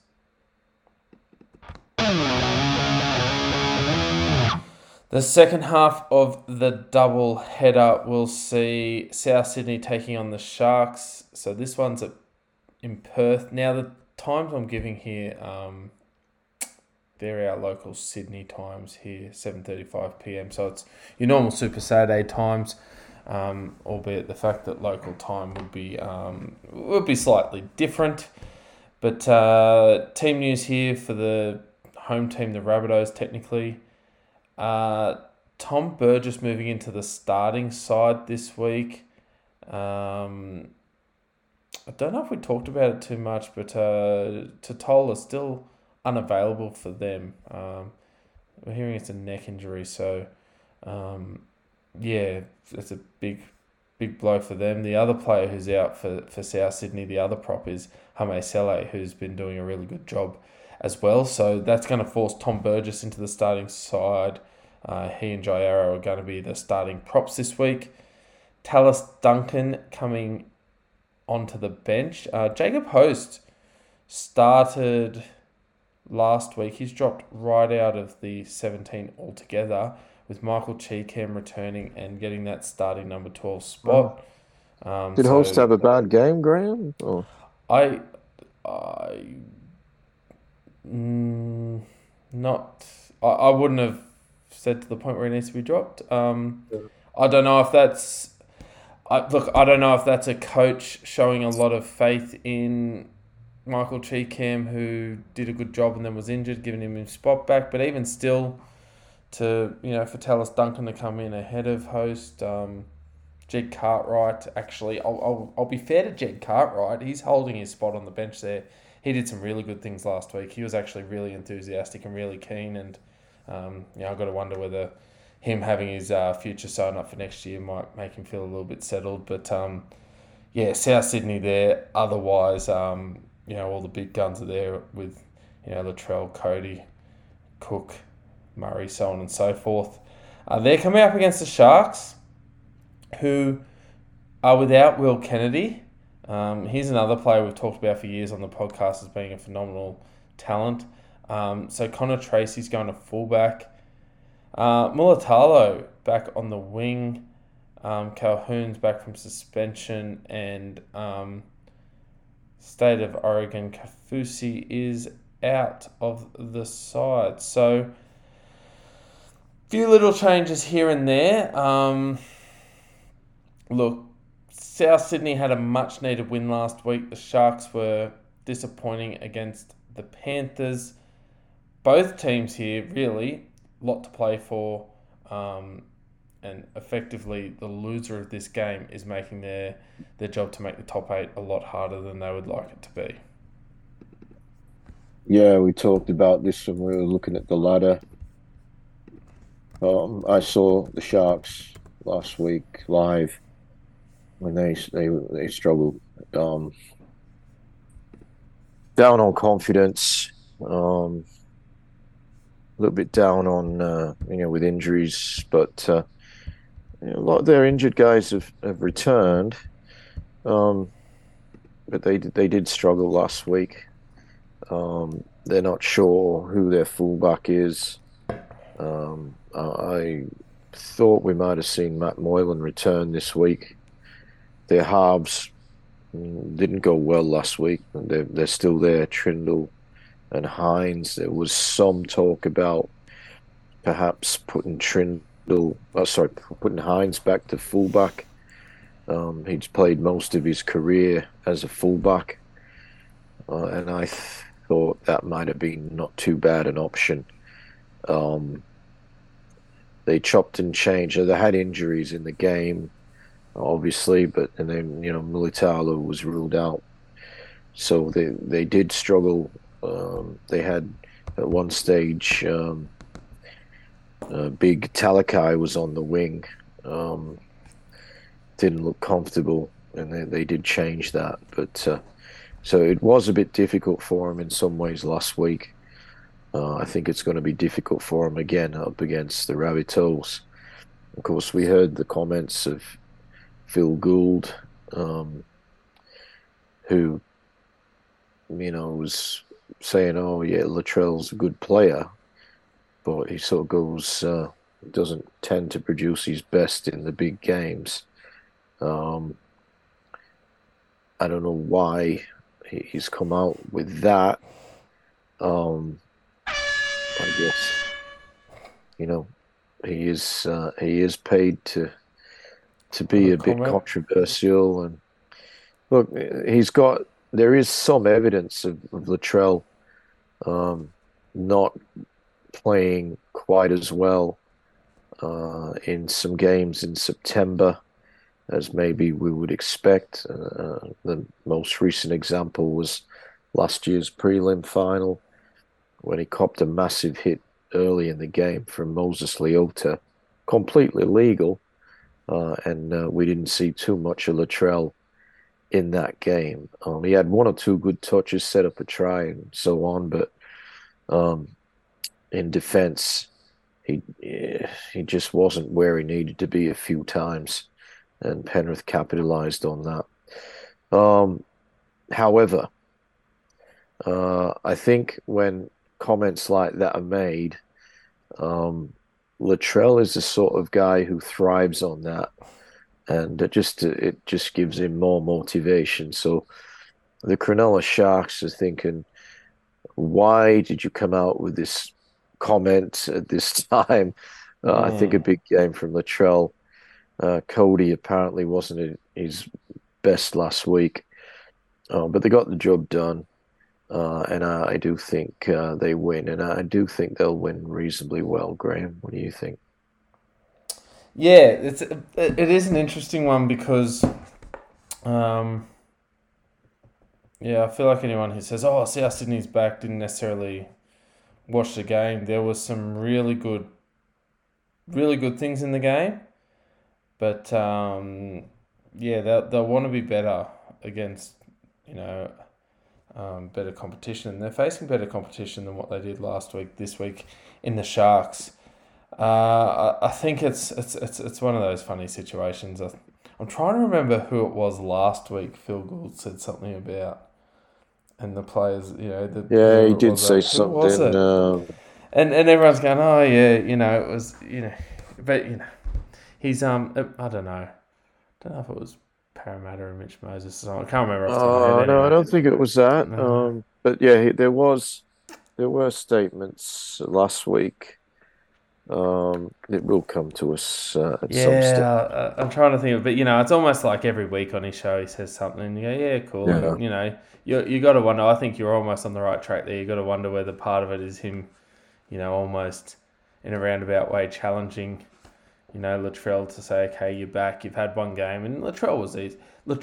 Yeah, I mean, he was really good last week. He was, I thought, considering he'd missed so much football. Yeah, so he's only going last to. week, sorry, Graham, you said the Broncos can't win the comp. That's right. Yeah. Yeah, and I've got a theory that everything he says every week is just to take the heat off a shit performance from the Bulldogs.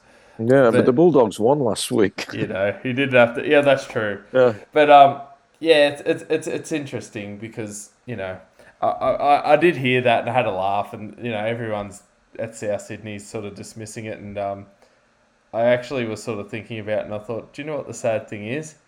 He has performed on the big stage. The only problem was it was for the bloody Roosters. So he did well winning a couple of comps for them. Origin. It's I think that's what it is. It's a bit of a challenge to him to say, hey, we've got you there in this top echelon of players. We're expecting big things, and the challenge is there for him to do it this week. I think they win. I think that they've got a lot more strike than the Sharks team. I'm concerned about the Sharks, especially considering the changes in key positions. Sharks fans will see Matt Moylan at number 18 this week and hope that he might be able to make a return. Probably wouldn't hold my breath on that one from what we're hearing. But yeah, they've still got a really strong forward pack. They've got, as we saw, they've got a group of players in the middle that are really tight there. But it was no coincidence that last week, people want to talk about Latrell and his role in the team. It was no coincidence last week that Latrell Mitchell came back and Alex Johnson scores, he scored 3 tries last week. He just opens up that left edge. He attracts so much. I mean, Isaiah Tass scored a try. That left is going to open up. I think the big thing for South is, don't talk about Latrell. A week ago, the media wanted to talk about giving our number 7 the arse. He was really good last week. I think he is actually a key.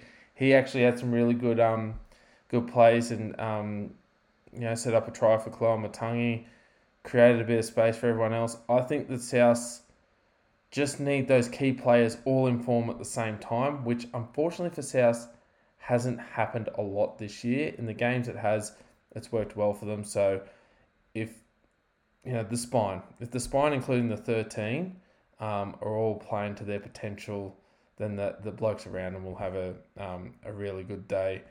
Another thing I want to mention just before I go off, South Sydney, number 18 this week, Tyrone Munro, obviously very close to coming back from injury. He's become a bit of a favourite around the club, played a couple of games. I think he played 2 games, scored a couple of tries in each game, so he's been... he's a youngster to watch there. We've talked about him previously. Going South in this one, always a tough game. You never know what you're going to get from South Sydney, but if they're serious about this, they're winning this one.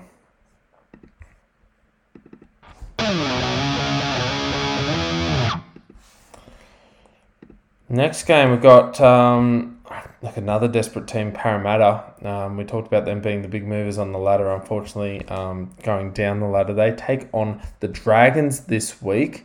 This game here will take place on Sunday, 2 p.m. Parramatta Stadium, Combank Stadium as it's known now, will be the venue for this one. Team news. Dylan Brown is back, so he's missed... What was it, a 7-game suspension, I think, for him? Yeah, so he's been out for quite a while. They've really missed him in the halves there, so he'll come in.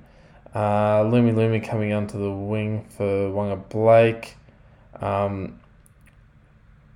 Offahengawi, Madison, Lussick, all there to start. Davies in the bench. Hands, 18th man. Ogden reserves. Greg and Makatoa onto the bench. The Dragons, they've got the same 17. They were right in that game against Manly last week. I'm just looking here. Jack DeBellin, I think he failed to have his that's correct. charge downgraded. So, looking at that, obviously that extended squad, someone's going to have to come in. They've got, Birds there. A few options possibly for them. Murdoch, Masilla. I'm just thinking of who could possibly come in for that role. But season on the line for Para. Simple as that for me, I think. They have to win this week. They're at home. They'll be expected to win. Do you see it the same way? Yeah, I think so, Graham. The Dragons, they haven't had a good season. They got close, I think, last week against Manly. Was it Manly last week? Yeah. They It was a bit sort of back and forth. They ended up going down by 6. It was sort of one of those games where I don't think I think they led early with 1 try and then Manly got ahead and then they sort of scored a couple to get in there, but they were there or thereabouts, but never really sort of got ahead. It wasn't their game to win, but they were never too far behind. That's probably one way to put it. Yeah. I can't back the Dragons here. Parramatta have to win this game. They big in with Brown back. Lumi comes in for Wonga Blake. We hadn't seen Wonga Blake in first grade for a long time. I think he might have just played 1 game last week, and out he goes again. I'm going to pick the Eels simply because, well, a few reasons actually. They're at home. Their side is stronger with the 5'8" back, and they have to win. Whereas for the Dragons, it's just sort of about pride. And they did play with pride last week, but I just don't think they can match it for skill. against Para to win, Graham. Yeah, I'm with you. I'm tipping Para in this one, and my reasoning is very similar. The Dragons, they've been disappointing this year. They've been very up and down. They've snagged a few wins here and there, but they've really struggled this year. And Parramatta, not only is it that desperation I talked about, but I actually think that Dylan Brown's a massive in for them. The team, when they were, I mean, these are last year's grand finalists. These are players last year that, not all of them, but we're talking about key players like Dylan Brown that have experience in these big games, going towards the finals, getting to grand finals, so on and so forth. Whereas, the Dragons, I think they're still just trying to find a team that can be consistent. So I think Parramatta, I think this is when Parramatta's on, they're on. This is the type of game where some people, might be disappointed with Parramatta. Parramatta could come out and win this by 40. They're that type of team that, if Moses and Gutherson are having a good day and the forwards are going forward, it's, those games that Parramatta have where, Bryce Cartwright's sort of getting into gaps and Paulo's just rolling them and it just opens up. So I'm even looking at, do I dare? They're contenders for the margin this week in the Joker and the Thief. Yeah, I am going to put them down for my Joker this week.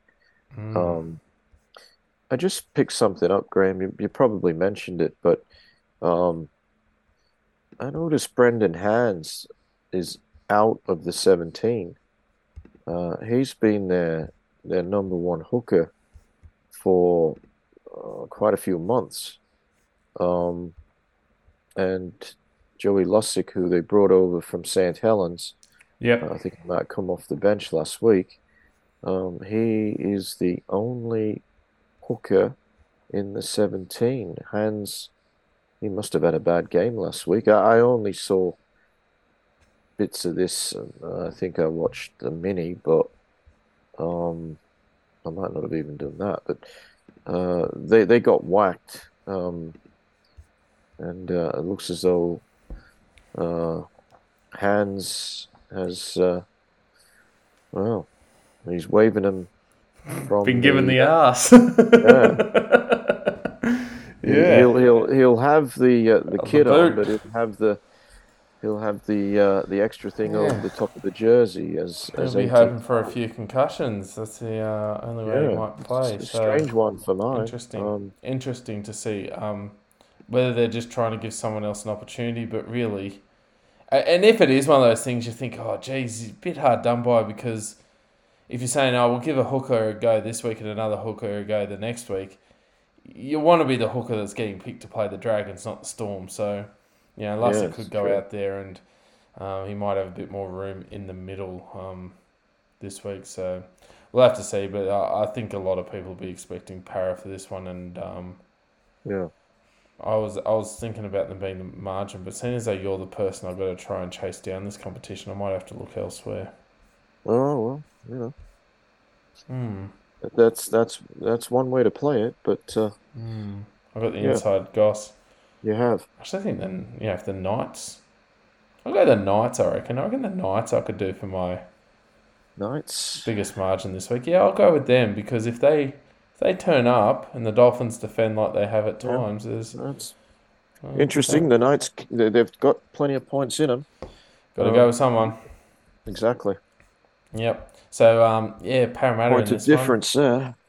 Got to have the point of difference, but we'll go. I'll go Parramatta for the win, and then just while I think of it, Newcastle Knights for the biggest margin this week.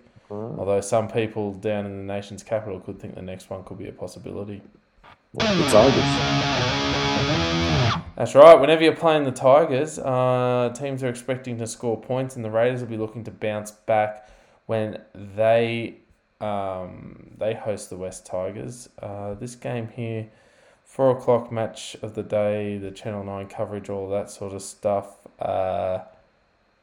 Raiders Tigers 4:05.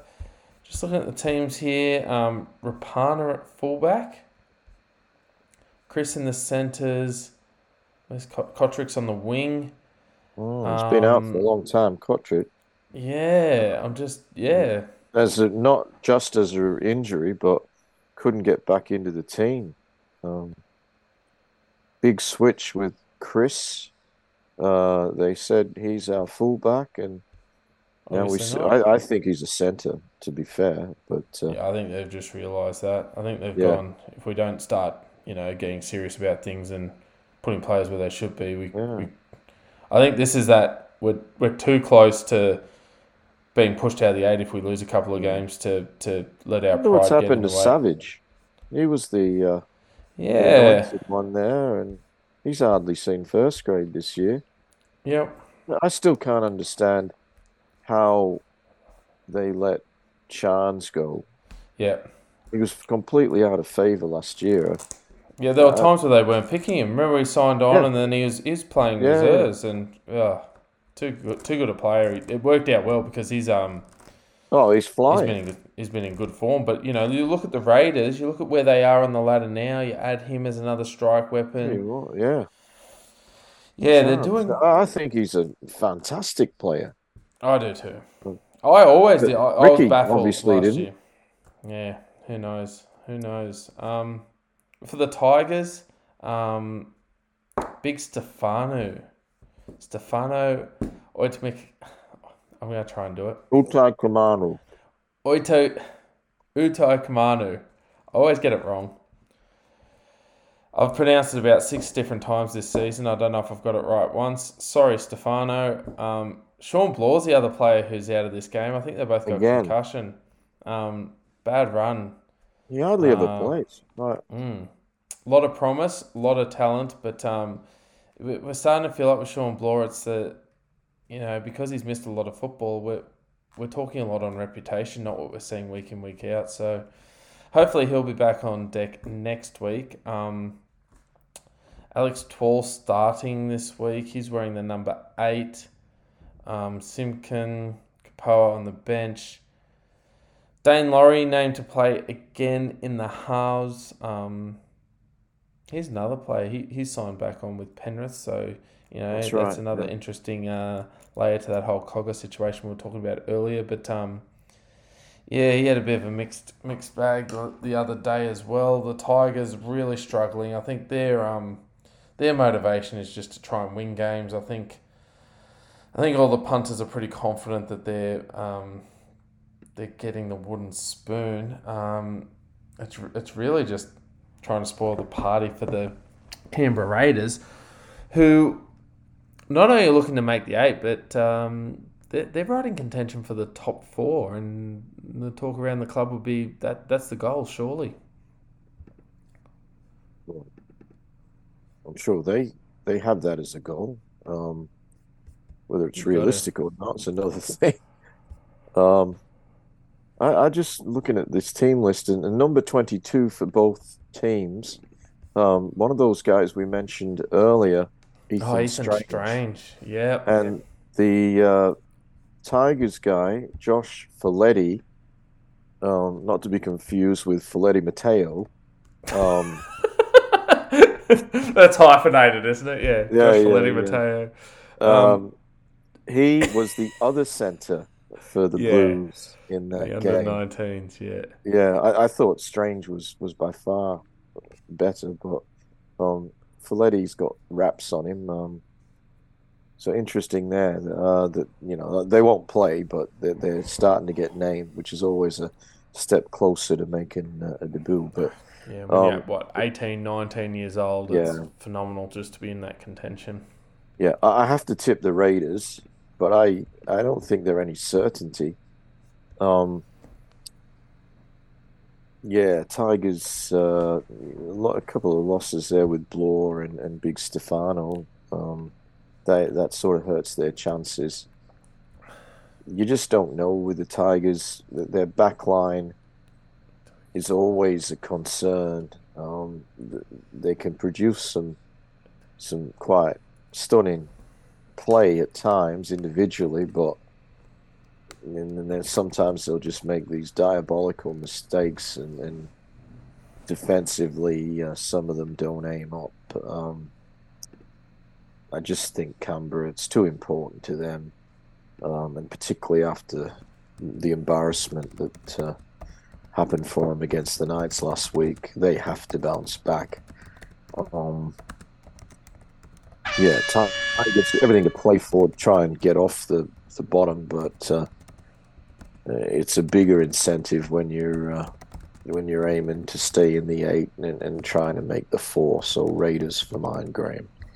Yeah, I'm tipping the Raiders, and it's interesting that you said that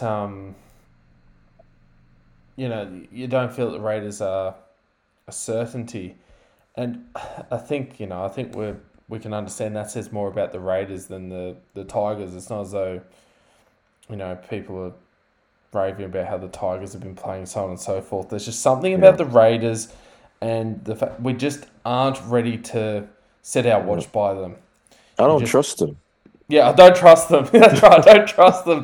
That's the best way to put it. I really agree with that because, there are so many teams that come up against the Tigers. I trust them to get the job done. There's just something about the Raiders, and there's just that uncertainty about it. But, if it's not enough to tip the Tigers, but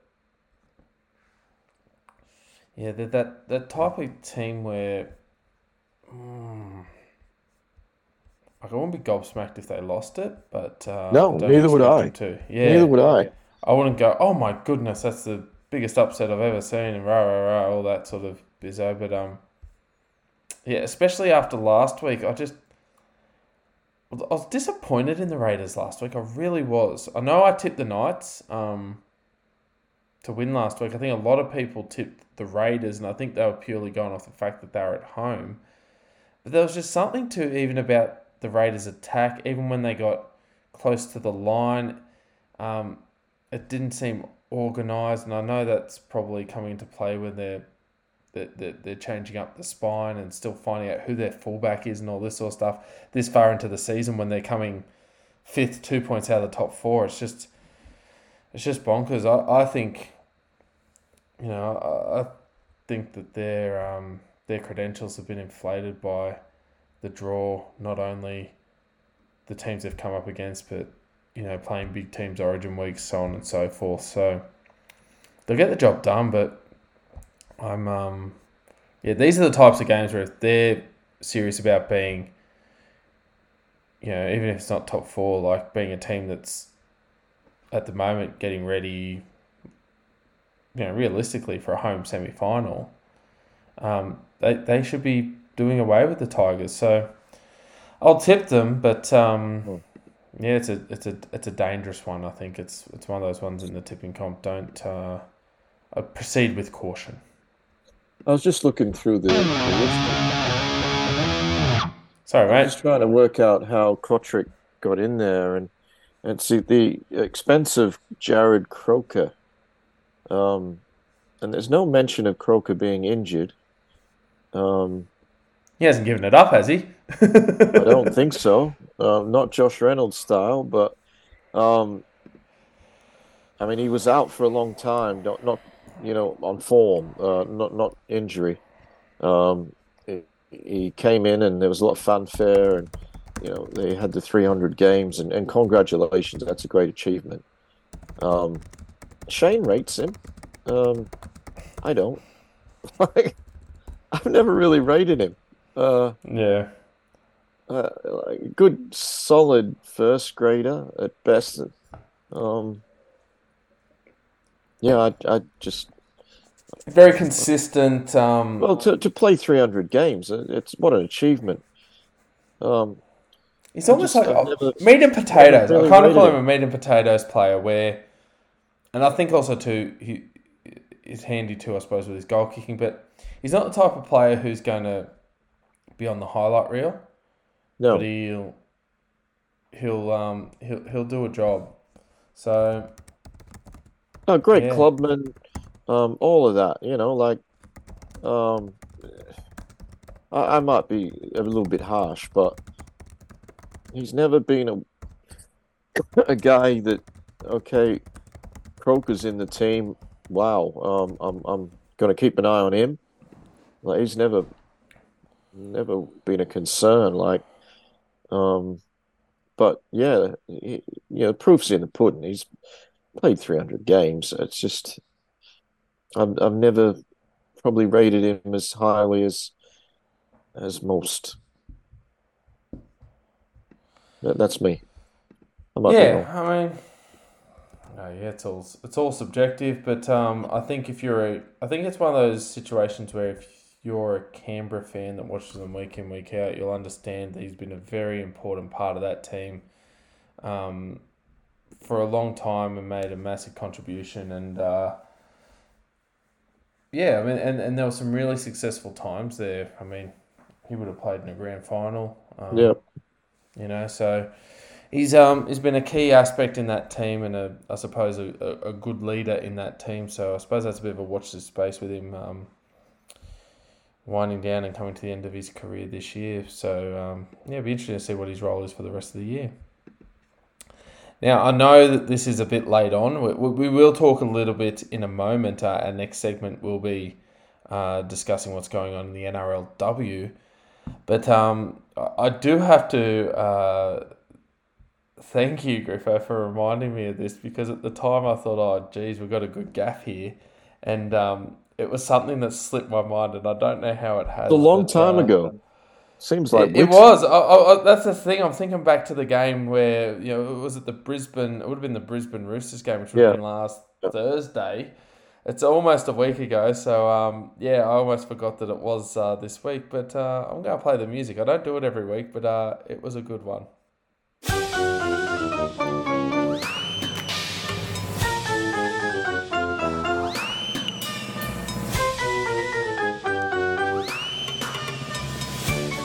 Now, I thought this was interesting for a number of reasons.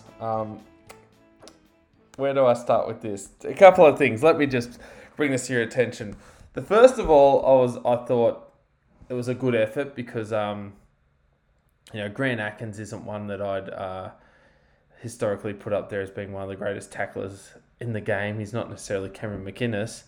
And the other thing I thought was funny was I had to sort of think back quite a few years. And I think the last time I saw Grant Atkins smash a smoothie was outside of Boost Juice Penrith Plaza many years ago.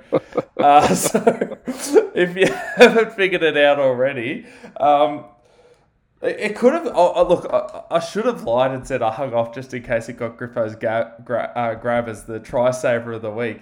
If you haven't seen this one, have a look at it. It'll be all over the socials. But this is my gaff this week is Grant Atkins and his try-saving tackle on Tyson Smoothie, who Smoothie's got to be one of our favourites too with a name like Smoothie. Yeah. Fair dinkum, Grant doesn't get in the way. I reckon he scores. He's denied him. No doubt. Yeah. and not only that is, Smoothie's a fairly new player in the team. I think that would have been his first try. First ever try. He's been.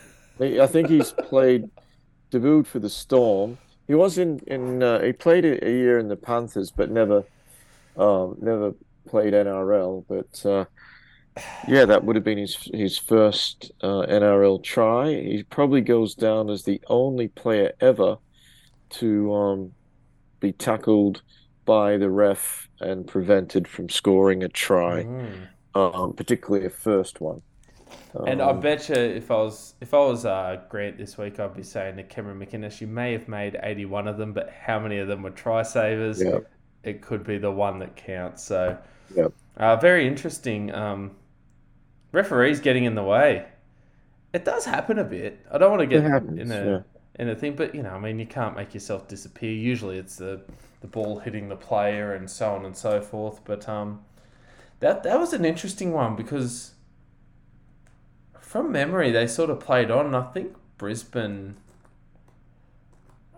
maybe a tackle or so later, might have dropped the ball because I remember Adam Reynolds absolutely blowing up saying, hey, it's a knock on, but 2 tackles ago, you denied us a try. Look, I don't think you hear much of it because Brisbane went on to win. They won comfortably. Yeah, whatever. It's a bit of fun. It's a laugh. It'll be one of those things always. Be shown for highlights years. reel. Yeah. It'll be shown for years and years down the track. You know, in a sense, I feel a bit sorry for Grant because he's one of the top referees in the NRL. He's got a big career still ahead of him, even though he's been doing it for a number of years now. Really, I gotta wonder whether in 20 years' time, where fans may not necessarily remember Grant Atkins refereeing, but he may still be making appearances on the highlight reels. Well, he might get a gig on the talking circuit in the clubs and pubs of New South Wales and Queensland. Well, gosh, it's well, his dad made the odd tackle here or there, but probably not a try-saver like that one. No, definitely.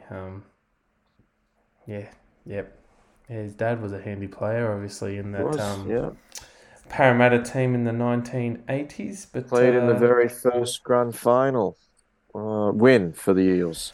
And I think he did play in the 77 grand final, possibly 76, but definitely 77. And then when they lost, and then he was there when they won.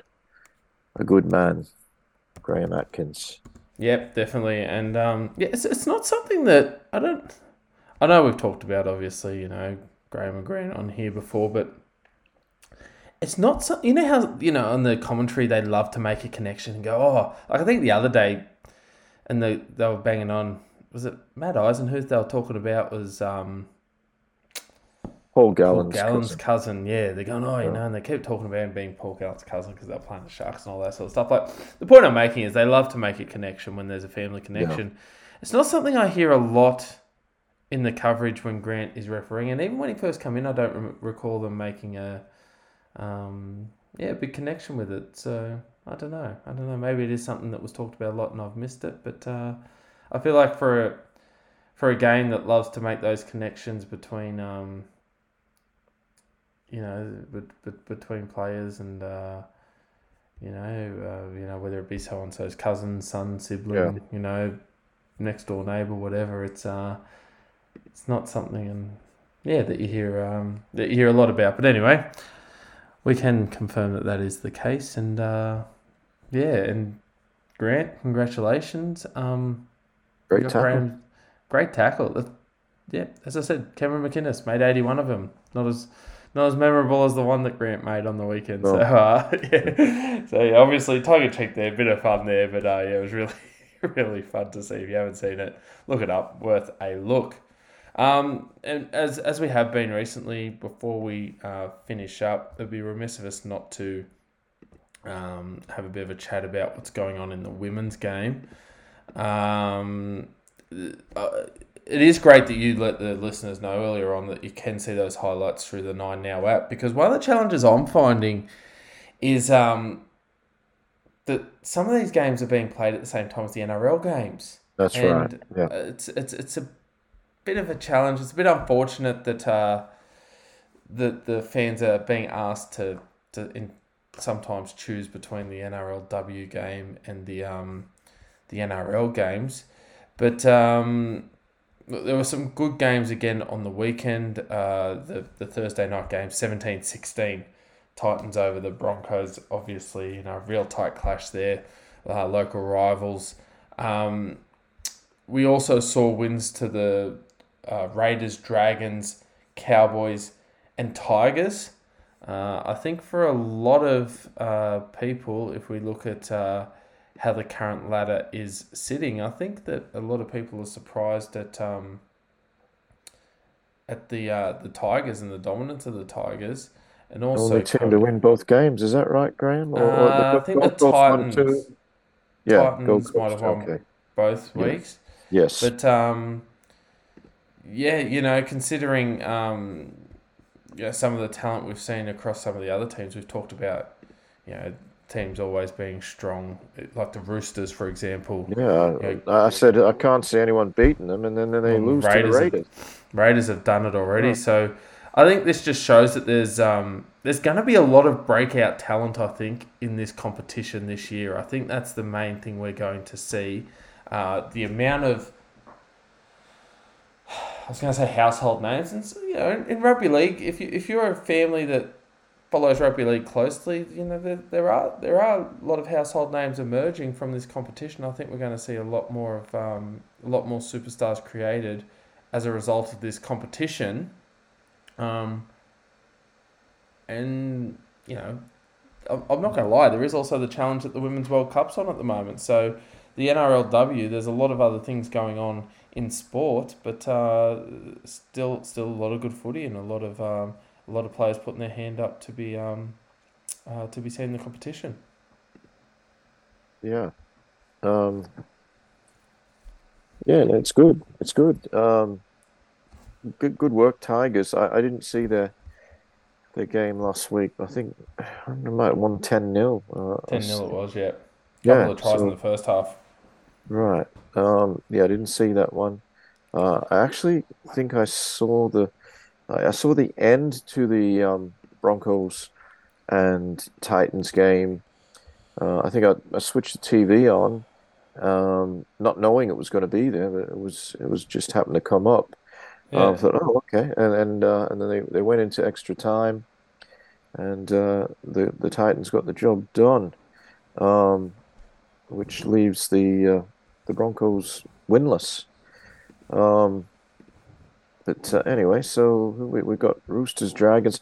I got to think the Roosters, even though they've got players missing, Jess Surgis didn't play last week. Injury cloud still for her, but she is named. I just think, still they're missing some key forwards through injury, but still pretty handy. As good as Racine McGregor was last week, challenge there to see if she can overcome. I think she might have been a Rooster last year when she won that. Yeah, I think she was actually. Yeah, she got the the Dahlia. Dalian, I know there was talk about they wanted a female. Yeah, I had to think then if they renamed it, but they haven't. Yeah, they haven't as at this stage. But anyway, I just think the Roosters will bounce back. They got so much talent. Like you just and as we said, it was a real surprise that they lost last week. Not everyone on deck, but there's still a lot of talent there in this team. As you mentioned, if Surgis plays, you've got probably one of the best forwards in the game, Millie Boyle there as well. Taryn Aitken is she's a great player. Isabel Kelly, we know what she's capable of. So there's a lot of strike there in that game. So you'd like the Roosters in that one, you'd think. The Broncos looking for their first win. They play the Cowboys. Cowboys have had a win. This game's in Townsville. This is a bit of a tough one too here. We know traditionally Brisbane are quite a strong team, but they're not necessarily the team that they've had in previous years. Definitely not. Not. It's very hard to tip and going off, form of a couple of weeks in a totally new competition. But especially in the fashion they went down last week, you'd think they'd be trying to lift for a win this week. Yeah, there's not too many Cowboys players who I'm familiar with. Kira Dibb, the halfback, former Origin player. Talisha Harden, I think she used to be a Bronco at one stage. Maybe a Gold Coast Titan, but certainly in the veteran class, the prop. Emma Manzelman's a good player. She came off the bench for the Knights last year, the champion team, the Knights. But apart from that, I'm not too familiar. I think Mackenzie Wheel might have been that wheel might have been spinning in Newcastle as well. She was, Newcastle, yeah. But yeah, for mine, just again without too much knowledge, Broncos, even though they're not going so well, and they're missing a few players, but they do have Ali Brigginshaw there. Hafanga is a danger, along with Saselka in the centres. Tasman Grey. I don't like her, but she's pretty good. The sister of Jordan Rapana. I don't like him either. I don't know. I don't know if you can. Well, I think I can say there's a bit of grub about Rapana. I don't know if I can say that about his sister, but that's how I feel. But uh, She's but played yeah, the look, Roosters, I think, didn't she? I remember. she started there, but I think she's been a Yeah, Bronco for a while. She's yeah. a Queenslander. I think she's a Kiwi. I don't know how all that works, but she always seems to be on the opposition, and there's always stuff going on. She's good, don't get me wrong, but anything that's going on that is bordering on um, illegal, or she seems to be front and center. But that's rugby league, and you're out there to win. That's it. But she's handy. Like A lot I of got good to. players playing a knife edge. Well, that's it. Yeah, yeah. But anyway, I'm going to tip him because I just don't know enough about their opposition. So Yeah, and then you've got the Titans who they're looking to keep their perfect record intact. They're away to the Sharks. Sharks playing at home Saturday afternoon. So yeah, bit of an interesting one. I mean, the Titans will be pretty pretty chuffed after their 1 point win last week, but the Sharks, it was a interesting game, that one they lost to the Tigers, because we mentioned it was 10-0, but I have a feeling that both of the tries might have been scored while the Sharks had a player in the sin bin. I think it was one of those situations where it was 0-0. She went to the sin bin, and when she came back, it was 10-0, and that's how it ended. So yeah, a bit hard to get a form guide on these teams, but you'd have to give credit to the Titans for the win last week. yeah, I'm definitely giving them credit, and I think they'll beat the Sharks. There's a question mark apparently on Emma Tonagato. I didn't see the Sharks game, but apparently it's saying she didn't finish the game. In an injury cloud over her. They did win their first game, the Sharks, but I just think the Titans they're on a bit of a roll. They got some good players there. Fullback Iviana Paletti, Jamie Chapman's pretty handy. Bass the wing has been around, well, doing good things. Fui Mayono, Talia, she didn't play last week. Must have an injury. But yeah, I'm going to stick Titans. They've just got a few more players there that I'm familiar with that decent quality. Yeah, and given the fact that they've kept that unbeaten record intact, that's got to go a long way to building their confidence. This next game with the Eels and Knights, this is probably my favourite kickoff time of all. I know there's some conjecture about what the best kickoff time is. 12:03 p.m. That's got to take the biscuit. So for whatever reason they're not kicking off at 12. It's got to be at 12:03. Of course, yeah. You don't want to be playing right in the middle of the day. It's too hot. No. So no. 12:03. Another situation here where you've got the Eels yet to win a game. Knights have won one. They'll be looking to bounce back, but we know the Knights, they've got some really strong players. The likes of Upton, Jesse Southwell. There's some Hannah Southwell, obviously. Yeah, back from injury. Yep. Clydesdale's there, so we've got some Caitlin players Johnson, here. we used to know as a prop, now playing in the second. She's wearing 11 this week, so Georgia Roche is through the English girl who's come out to play here in the NRLW. Predabon and Romanik, very Yeah, good Credibon players on the on the bench. bench. Yep. Pretty strong team. Yeah, and you got to say that they've got a good mix. Like their forwards, like there's some talent in that forward pack. Yeah, like from what we've seen over previous years and the quality of players there, the Knights here, the Knights, I'm expecting to have a pretty good show here. Yeah, I think they're winning pretty well. Para, I think 2 losses. Yeah, They're missing. Dragons and then that Um, first week they were belted by the Tigers once the Tigers sorted out their yeah, attack. yeah. Elsie Albert listed at 22. She's the big off-season Ah, signing. yes, So obviously they'd love to have her she's take the good. field, and Rachel Pearson, another of the big signings, still hasn't appeared.